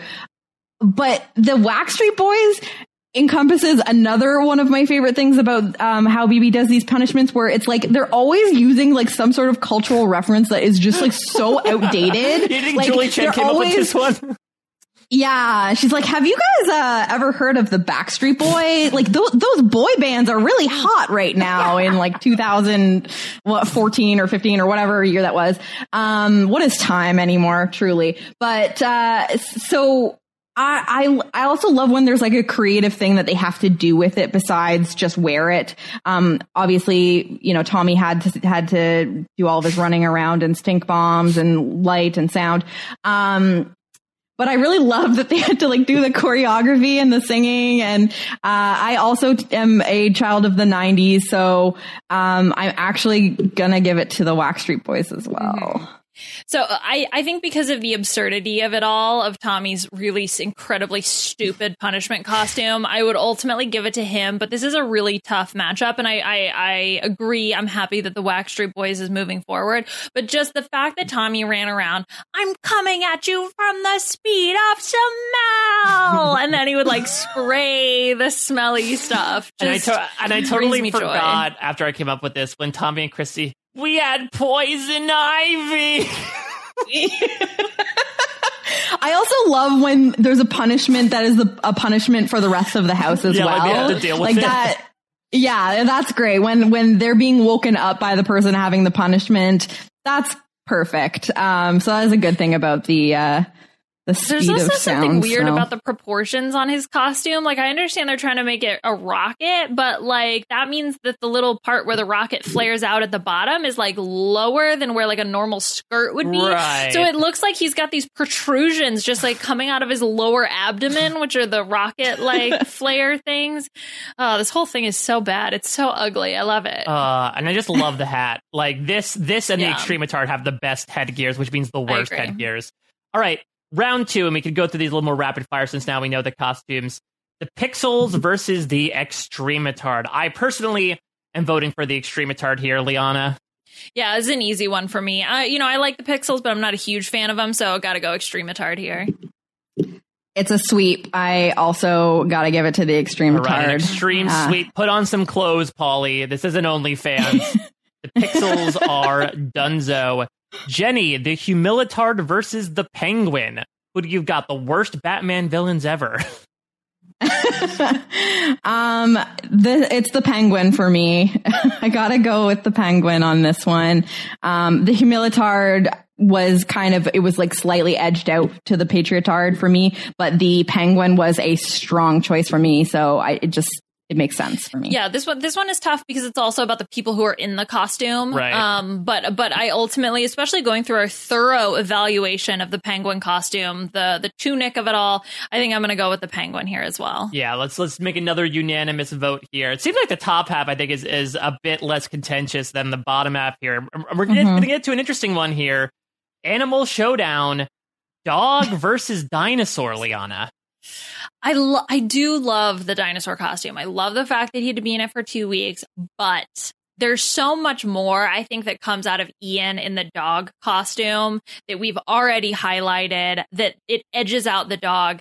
Apparently, the dinosaurs did go extinct. Gotta give it to the Ian dog punishment. What do you think, Jenny?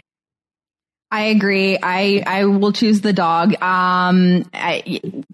Just like Liana said, the fact that it had a lot more of an interactive component. I totally forgot it. about the doghouse before you mentioned it, Liana.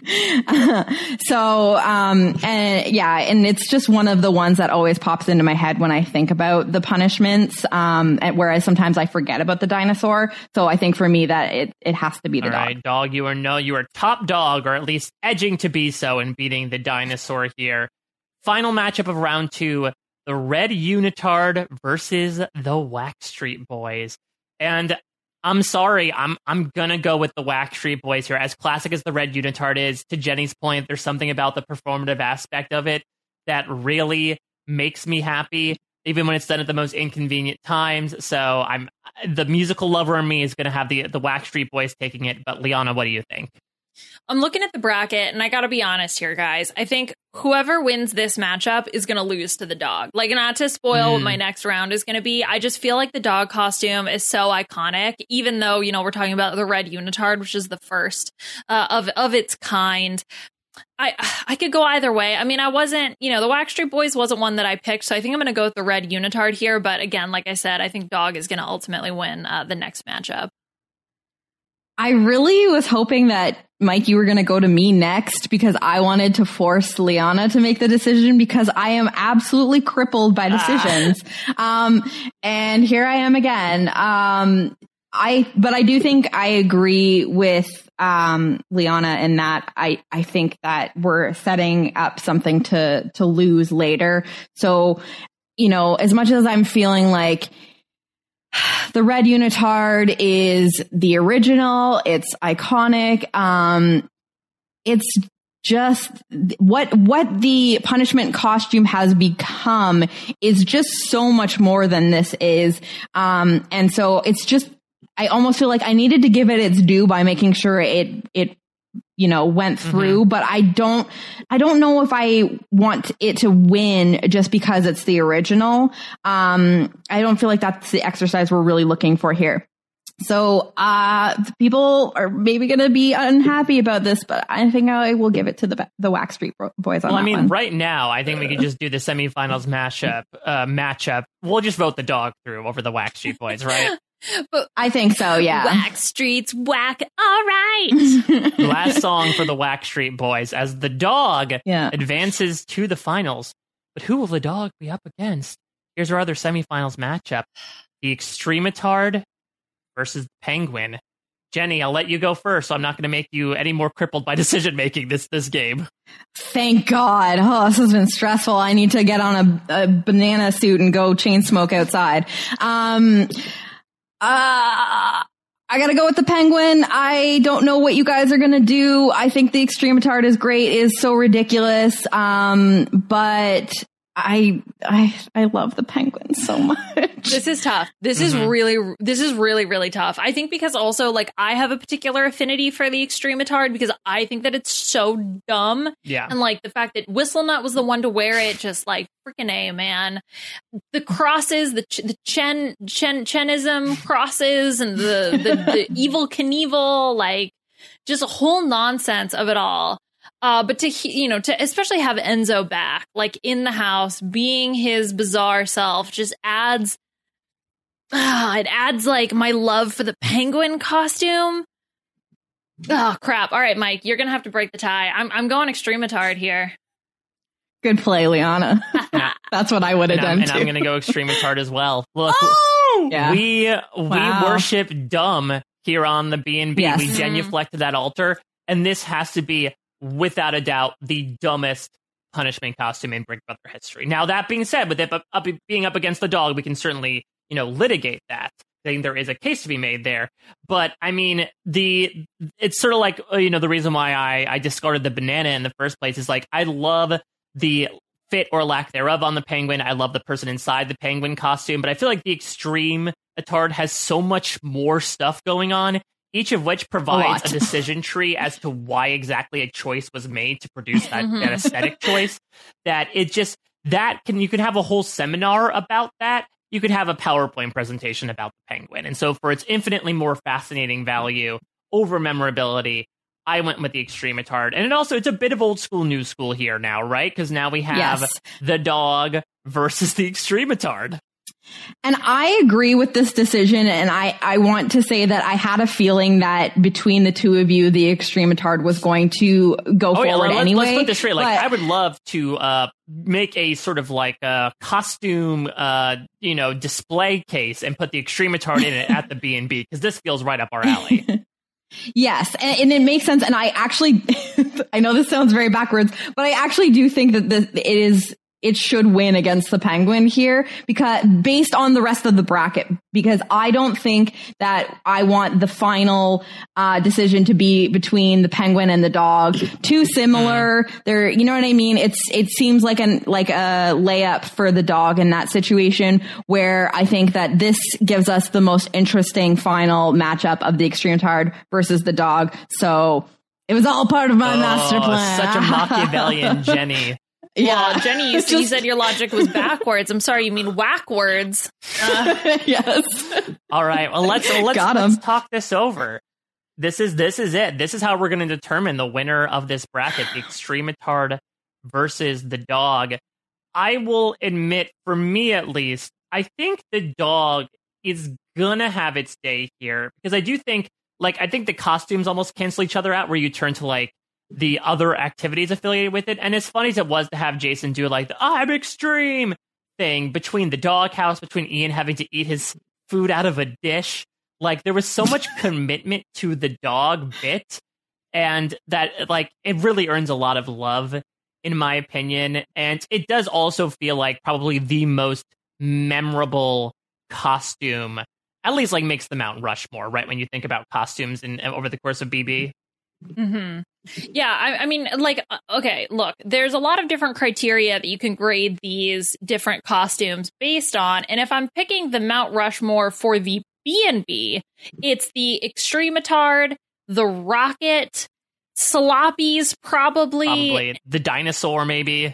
The dinosaur, maybe. Yeah, exactly. I don't know what is literally the most absurd of all the costumes. It's just it's a still of Corey doing a striptease while Nicole and Polly are fighting, that. That's what it is. But in true faith of Big Brother, I think I also have to agree with the dog costume in looking through all of these, because it's one that people continue to reference. Now it's old school Big Brother, I guess, and people still talk about it. The commitment, everything that went on with it, Ian sleeping outside, there's just so much going in the dog's favor. So I'm going with the dog here. It's gotta be the dog. I love that it's cheap, but without actually being an actual cheap costume. It was so well executed. It's like a vest like an ill-fitting vest on top of like a brown t-shirt. But I love that he has like the little name tag that says Ian on it. It's just the little floppy ears. It's so adorable with baby-faced Ian. And like we've already outlined, the, extra levels of the punishment with the bowl and the doghouse. I think the dog being the winner, it feels very good. Don't forget about Mike Boogie holding a leash as well. Exactly. Which has a very different context in 2020. Oh my God. So congratulations to Ian and the dog. You have officially been deemed the greatest costume in Big Brother history so far. But I say well fought by all competitors. Everyone was truly flying at the speed of smell over the course of this bracket. I'm sure that some of these costumes are flying at the speed of smell because they are just stanking up the tickle trunk. Who came up with the rocket punishment? Like, were they smoking with Julie before they came up with it? Because, I'm trying to remember. I think that was the week when they did the rocket veto, right? Because that's when Jackson did the alien abduction, and that's when Jack got harassed by Big Dick Johnson in the alien costume. Yep. Yes. So funny. Oh my gosh. All right. Well, this has been a long one, but I've got one last thing for us to talk about. Maybe speaking of smells. So we are going to play a really quick game of a game we like to play here on the B&B. The price is Raven. I think that's what we came up with. Is that what we came up with? Okay, because we play the Price is Rourke over on the Survivor B&B. This is obviously a play off of the Price is Right, where we pick an icon of the game to name this version after. So the Price is Raven. This was an idea floated to us by the great John. And so we're going to play this game for one item, and that is bidets. So if you want to follow along, you can go to bit.ly/bidet battle, all lowercase bidet battle. We are about to have a bidet battle here today. All right. I'm pumped. Oh my goodness. I'm pumped like water. Water in the price get marked out at all if Enzo ends up spraying it all over the bathroom because he couldn't turn because it spooked him.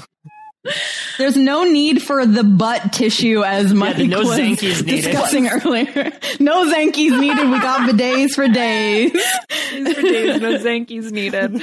What a sentence I never thought I would say. All right. So like I said, if you want to follow along, you can go to bit.ly/bidet battle. And I actually have called this bonus bidet battle because I really wanted to go for the B&B alliteration. All right. So we're going to go ahead and start things off with Jenny here. So Jenny, the rules are, of course, the closest without going over.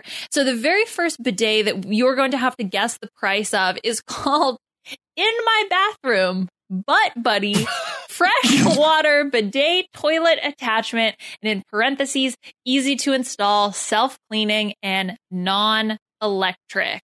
I think they really, I would be honest, I know it's weird sentence structure.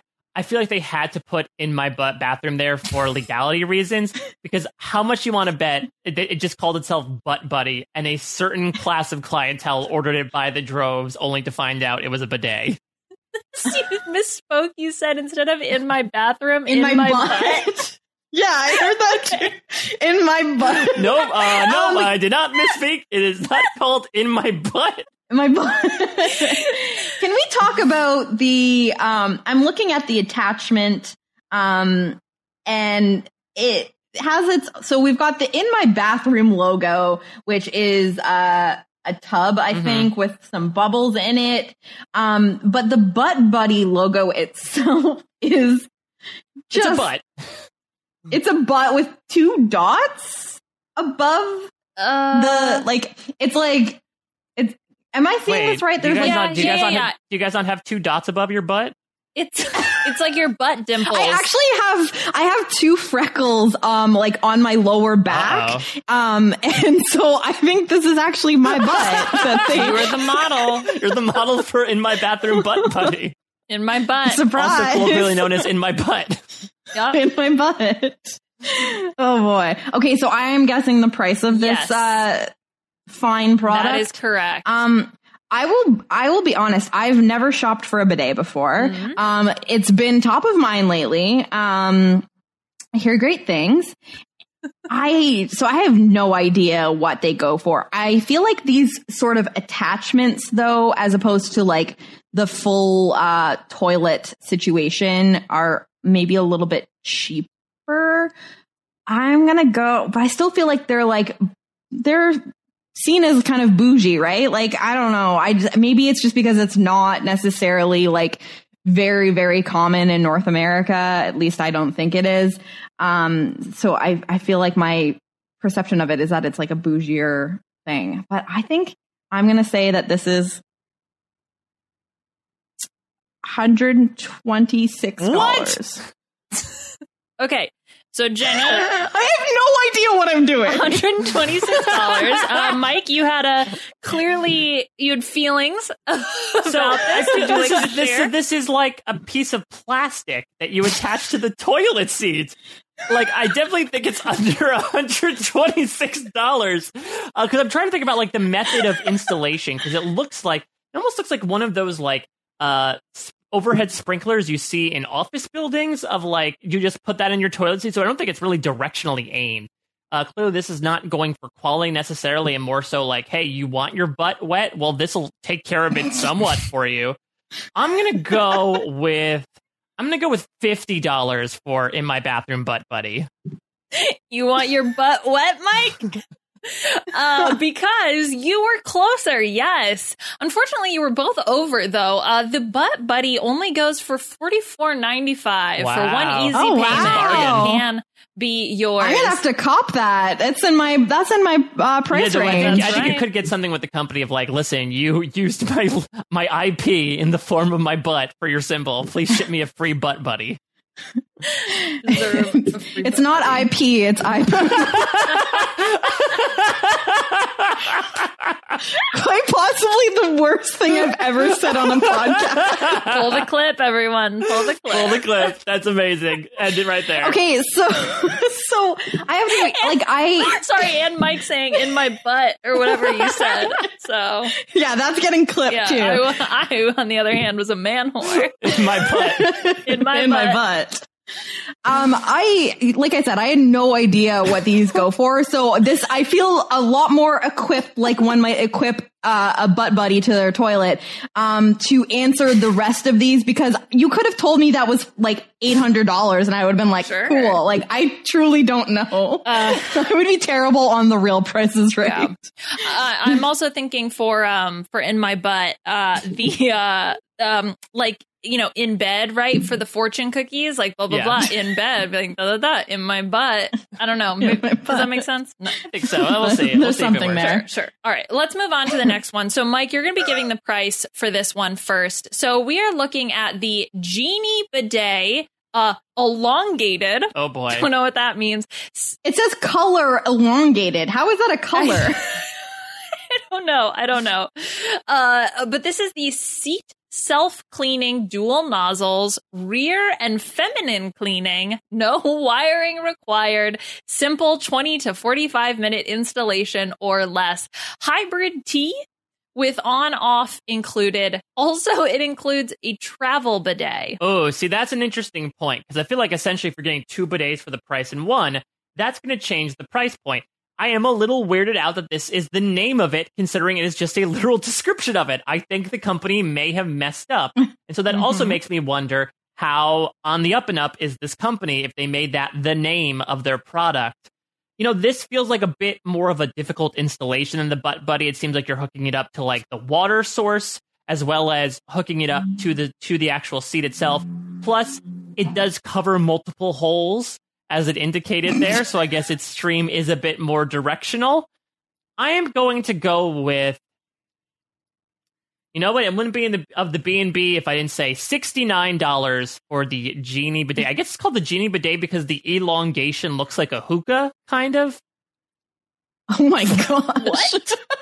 Like coming into like smoking some hookah. Smoking, with the kids. You mean they smoke their hookah. It's a hose? Yeah, exactly. The hose, the elongation. Yeah, okay, Mike. Well, I have a question. What the fuck is hybrid tea? I have no idea. But Like, don't worry, it's not a completely gas-powered bidet. It's a hybrid. This is coal-powered. We phased out the coal-powered ones it's run entirely on ethanol. Yeah, thanks, EPA.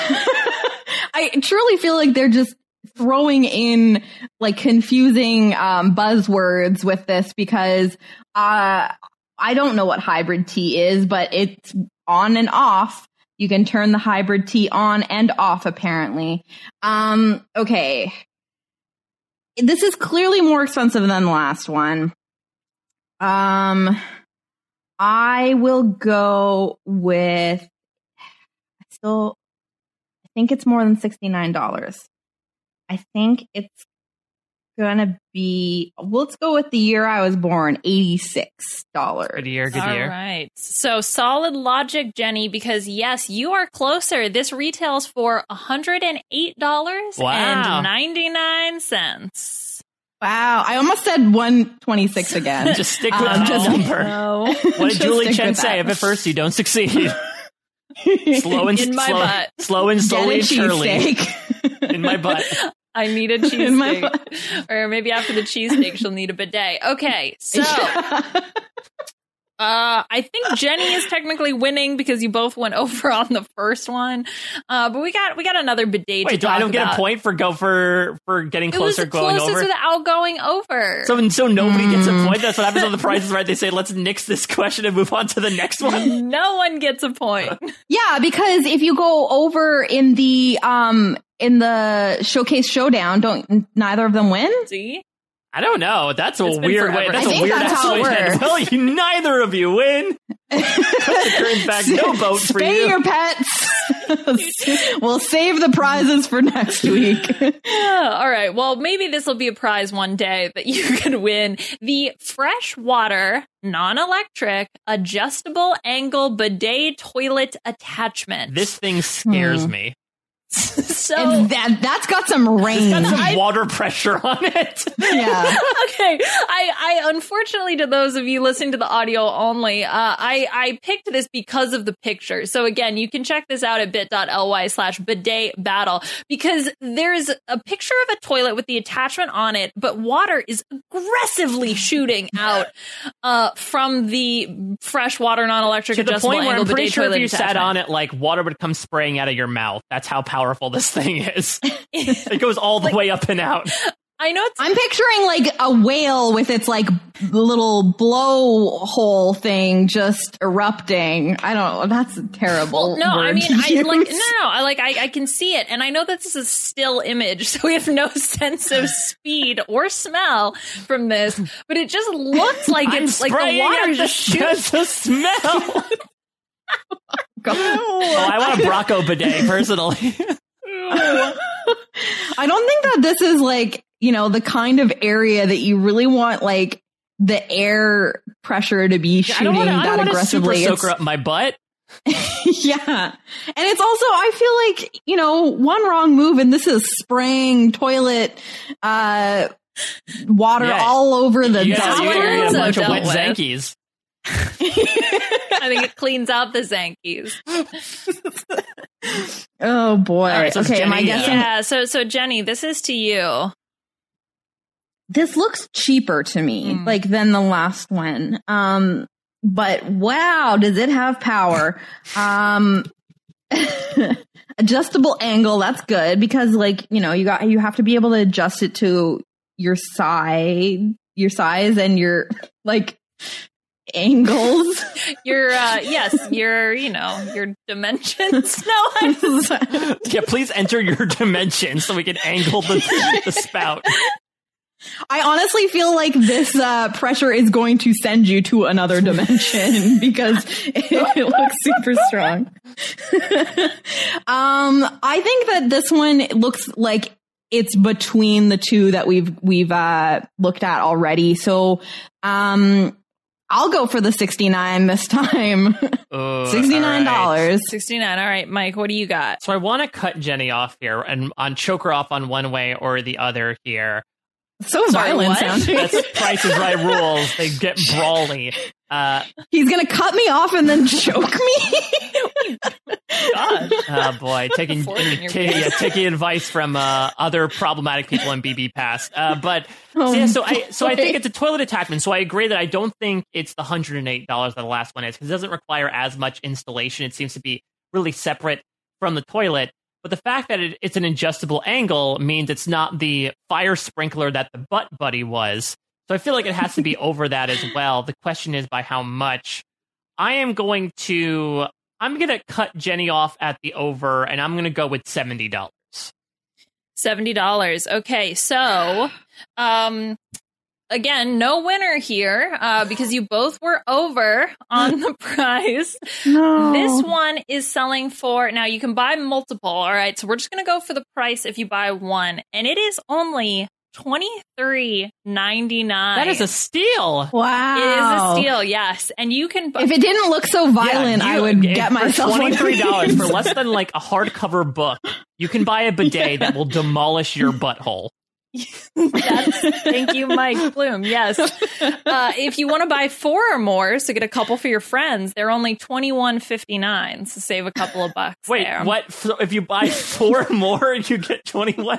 What? Yeah, 4 or more. They're $21.59. I assume that maybe you can put them in multiple toilets in your home, true. But I love the idea of like bidets for your friends as like Secret Santa gifts or like, stocking I personally want a bidet pyramid scheme where it's like, oh, it'll cost this much if you're able to pawn these off onto your friends. Bidet MLM. It's an MLM. Yeah. Okay. Oh, that's what Nicole is going to have to peddle after this, because she's lost all of her sponsorships. So she's going to be joining the bidet. I'm here to MLM. tell you about Butt Buddy. What, buddy? Oh my gosh, guys. Jeez, oh, Pete. Mother freakers. All right. The last bidet we have to talk about is the Bio Bidet Bliss Electric Bidet Seat for elongated toilets in white. Okay, so I guess the elongation refers to toilets. I wasn't sure that like toilets had like a big and tall variety where you could get like super tall toilet seats. Is that a thing? Well, I've definitely... It's a good idea. Although, you know what? I've seen, like, the toilet seats that are really small and round. You know the ones I'm talking about? Like, some of them are really small. No?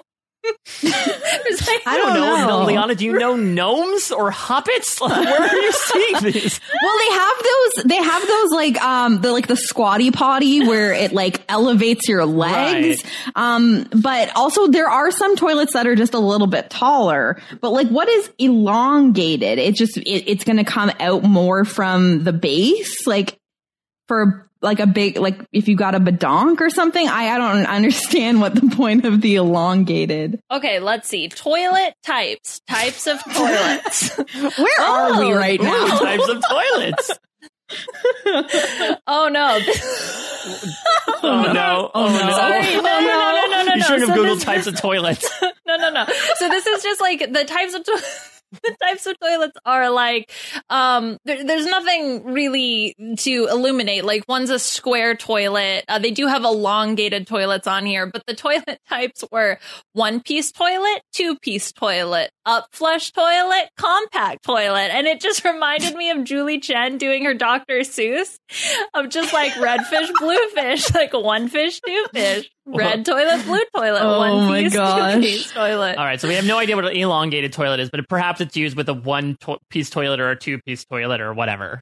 Okay. I feel like that could be dangerous though, because it's like if you don't have the coverage on this particular seat, aren't you asking for, again, like water ending up all over the place? Maybe that's the problem. It wasn't Enzo leaping up. It was that they got an elongated toilet seat for a regular one. Yeah, and he had a gap maybe there that just didn't cover. Okay, I don't know. So they have elongated toilets and round bowl toilets. Now, round bowl toilets, aside from its cute shape, okay, apparently, someone's really. I think someone's editorializing in their writing. Yeah. It is advisable that you only choose this type of toilet when necessary because of the difference of its length. So the elongated toilet seat is believed the shape that fits your butt the best. So interesting. All right. Well, I've learned so much from that today. perspective, I guess is the 1% buying the elongated toilets. You know, like the rest of us jamokes can only afford the round seats. So from that perspective, if this is a classy type of thing, this might mark the price up, because I guess I'm determining the price here. So this is electric, and it comes with a remote, apparently. I feel like that has to knock it up a couple notches, right, in terms of the price point. Because it's not manual, it's not even something operated by a dial. If the second one, which involves just a bit of installation, and, you know, this doesn't include the travel bidet or the hybrid T or the dual nozzles, but this does include, I think, something a bit more high tech. I am going to go with a cool, refreshing $125, just below Jenny's initial guess of $126 for the Bliss electric bidet. All right, Jenny, what do you got? I think it's more expensive. Oh. So this looks by far the most high tech of the bidets we've seen so far. Like Mike said, it's got a remote. I feel like anytime there's a remote involved, there's more going on. This is fancy. With the little LED screen on it and everything. It's not even like a basic remote. I feel like this bidet speaks for itself. Like, it doesn't even have, like, you know, it doesn't even say much, but it looks impressive. And I think that we might be onto something, that the 1% is going for this. So I'm going to be strategic. I don't want to go over either, so I will go with my original guess of 126. But I think that it is actually much more expensive than 126. Stop choking and cutting me. Yeah, well, you tried to choke me first, so I'm choking back. All right, so I'm 126 final answer. Okay, so Jenny, you're locking in 126. So yes, you are correct. You are closer to the price of this bidet. This bidet retails at $699. Holy crap. Wow. I was gonna guess 400, but I got scared. My favorite part of this is you can finance this bidet for 6 months, paying $117 a month for 6 months. If you are so inclined. You better hope you're like pooping 117 times a month, because then it practically pays for itself. Yeah. This was incredibly expensive. If you'd like to purchase it, I believe you can get it from Home Depot. My goodness. Wow, we learned so much about toilets today. I feel much more educated. Yeah, we really did.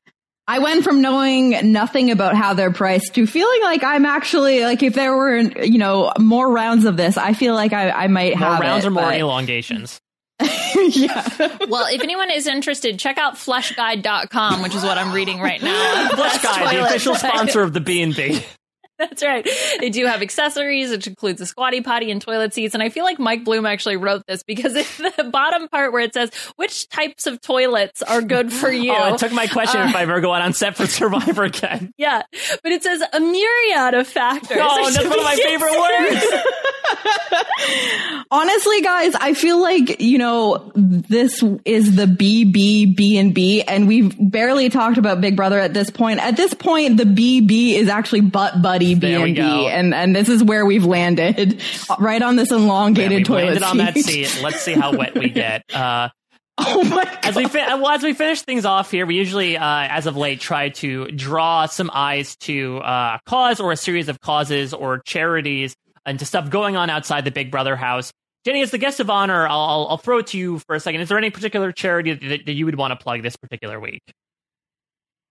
Yeah. So, I mean, there are so many things. You know, I encourage anyone to Google any sort of like Black Lives Matter, organization in your area. There is one in Canada, out of Toronto. But I figured it would be good for me to also just talk about something that is relevant for me. So I would like to, get a shout out for IAPMD.org, which is the International Association for Premenstrual Disorders. I suffer from PMDD, which is premenstrual dysphoric disorder. And it's basically a hormonal disorder, but it's also like mental health. September is Suicide Prevention Month, and they're doing, a drive for support for suicide prevention for PMDD. This is a condition that it took me way longer than it needed to diagnose. It took a lot of self-advocacy, because there's just not a lot of awareness around it. And so I think that there are a lot of people that are like suffering and not knowing what they're suffering from. So I'm all about, awareness about this particular condition, because there's a lot, that needs to be learned about it. And there's no real solution to it. And because it takes so much to, find a treatment path that works for you, the sooner that you can get yourself diagnosed, the better. And so that's why more awareness is important. And just finding resources. That's mostly what the organization is about. It actually was originally, I don't know if, fellow reality TV people might remember Gia Alamond from the Bachelor franchise. She was on Bachelor in Paradise, I think the first season. She actually committed suicide and suffered from PMDD, and this foundation actually used to be in her name. It was recently rebranded as the International Association for Premenstrual Disorders. So it's very near and dear to my heart. And if you even just want to check it out and learn a little bit about this particular condition, it's very important to me personally. Yeah. I mean, what is that website again? It's IAPMD.org. I mean, I will admit personally, I was not aware of PMDD until I became friends with you. And thank you for being able to, speak up about it and destigmatize it as well. Because like you said, with it being so linked to mental health, as much as we have come into the know about a lot of things that have come to light, I think in more of an acceptance of mental health and health being linked, I think something like PMDD is still something that maybe if they don't have someone who's afflicted with the condition in their respective circles, they might not necessarily know about it. So I think it's good for people to be able to check it out, and you can make donations, obviously, to help, support. I think it says on this website, we're creating a world where people with premenstrual disorders can not only survive, but thrive. And I couldn't think of a better cause to donate to. Yeah. And I try to tweet about it just to be transparent about my personal experience. It is very ever present in my life. I have to schedule my life around, certain high symptom times of the month.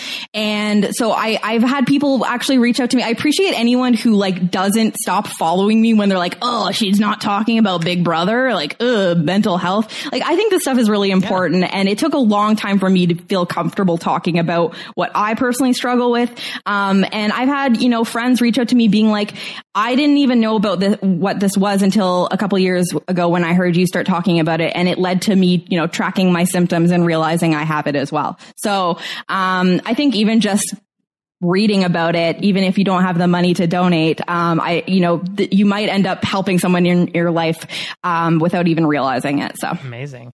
Thank you for allowing me to plug that here. It's really great that you guys are, giving a moment to, different organizations and charities here. The pleasure was all ours. And the pleasure was all ours to have you on. This was truly the opposite of a punishment costume, Jenny, to go on for 2+ hours about basically not Big Brother 22, but some Big Brother-based shenanigans. You are always such a fantastic presence to have on. For people who want to check out other appearances you might be making on other podcasts or your general social media life, how do they get at that? I'm on social media at Jenny Autumn. And I don't know if it has dropped yet, but I recorded the Love Island recap with the great Kirsten McInnes and Brian Scally last night. So that should be dropping soon. That was a ton of fun. Who's your favorite right now? Oh, okay. It's tough. I was a Johnny and Sally stan, so the Casa Amor has been a tough time for me personally. Yes, please keep me in your thoughts.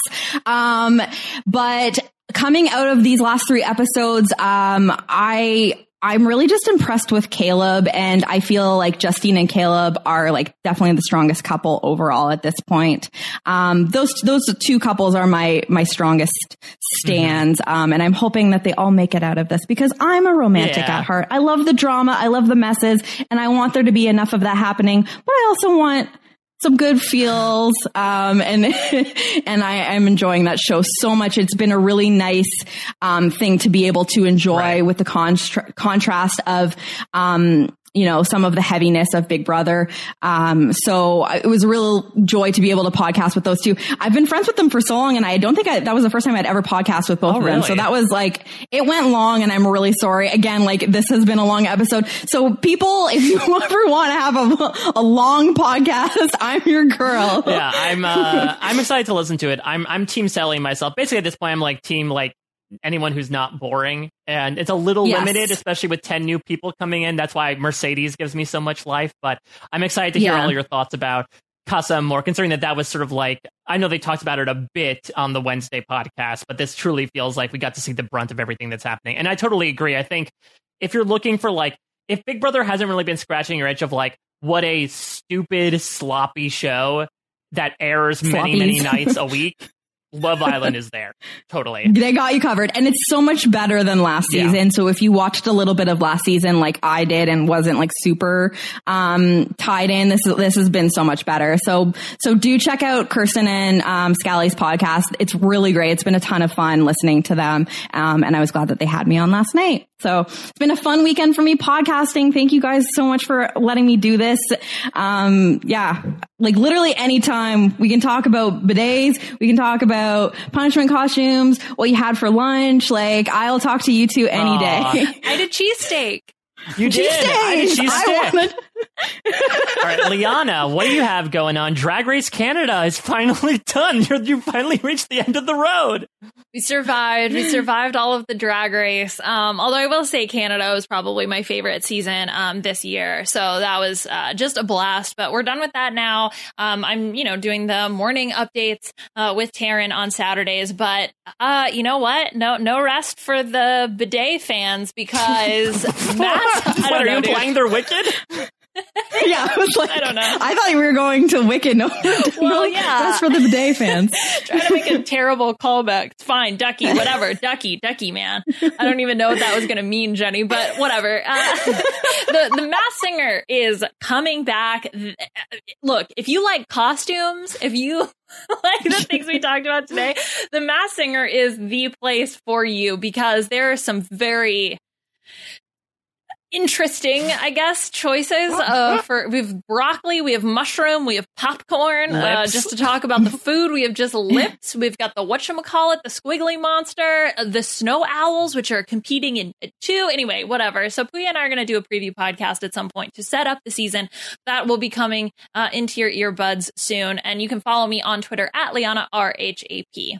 You can follow me at a Mike Bloom type. You can check out the exit interview I did with Bailey. Very enlightening. She talked a bit about her experiences in the house, especially this past week, and gave an always fun word association as well. So check that out at, again, parade.com. And down the hatch, we continue through what some consider the dirges of Lost by finishing out Season 3, Episode 6. Might have something fun in store for Season 3, Episode 7. We'll get into that in a little bit. But that's going to do it for the B&B. If you have ideas for games, if anything, this podcast shows how we are going off the beaten path and then some to talk about Big Brother adjacent content. There is no excuse if you have a game popping up in your head to not write us. RHAPBNB@gmail.com.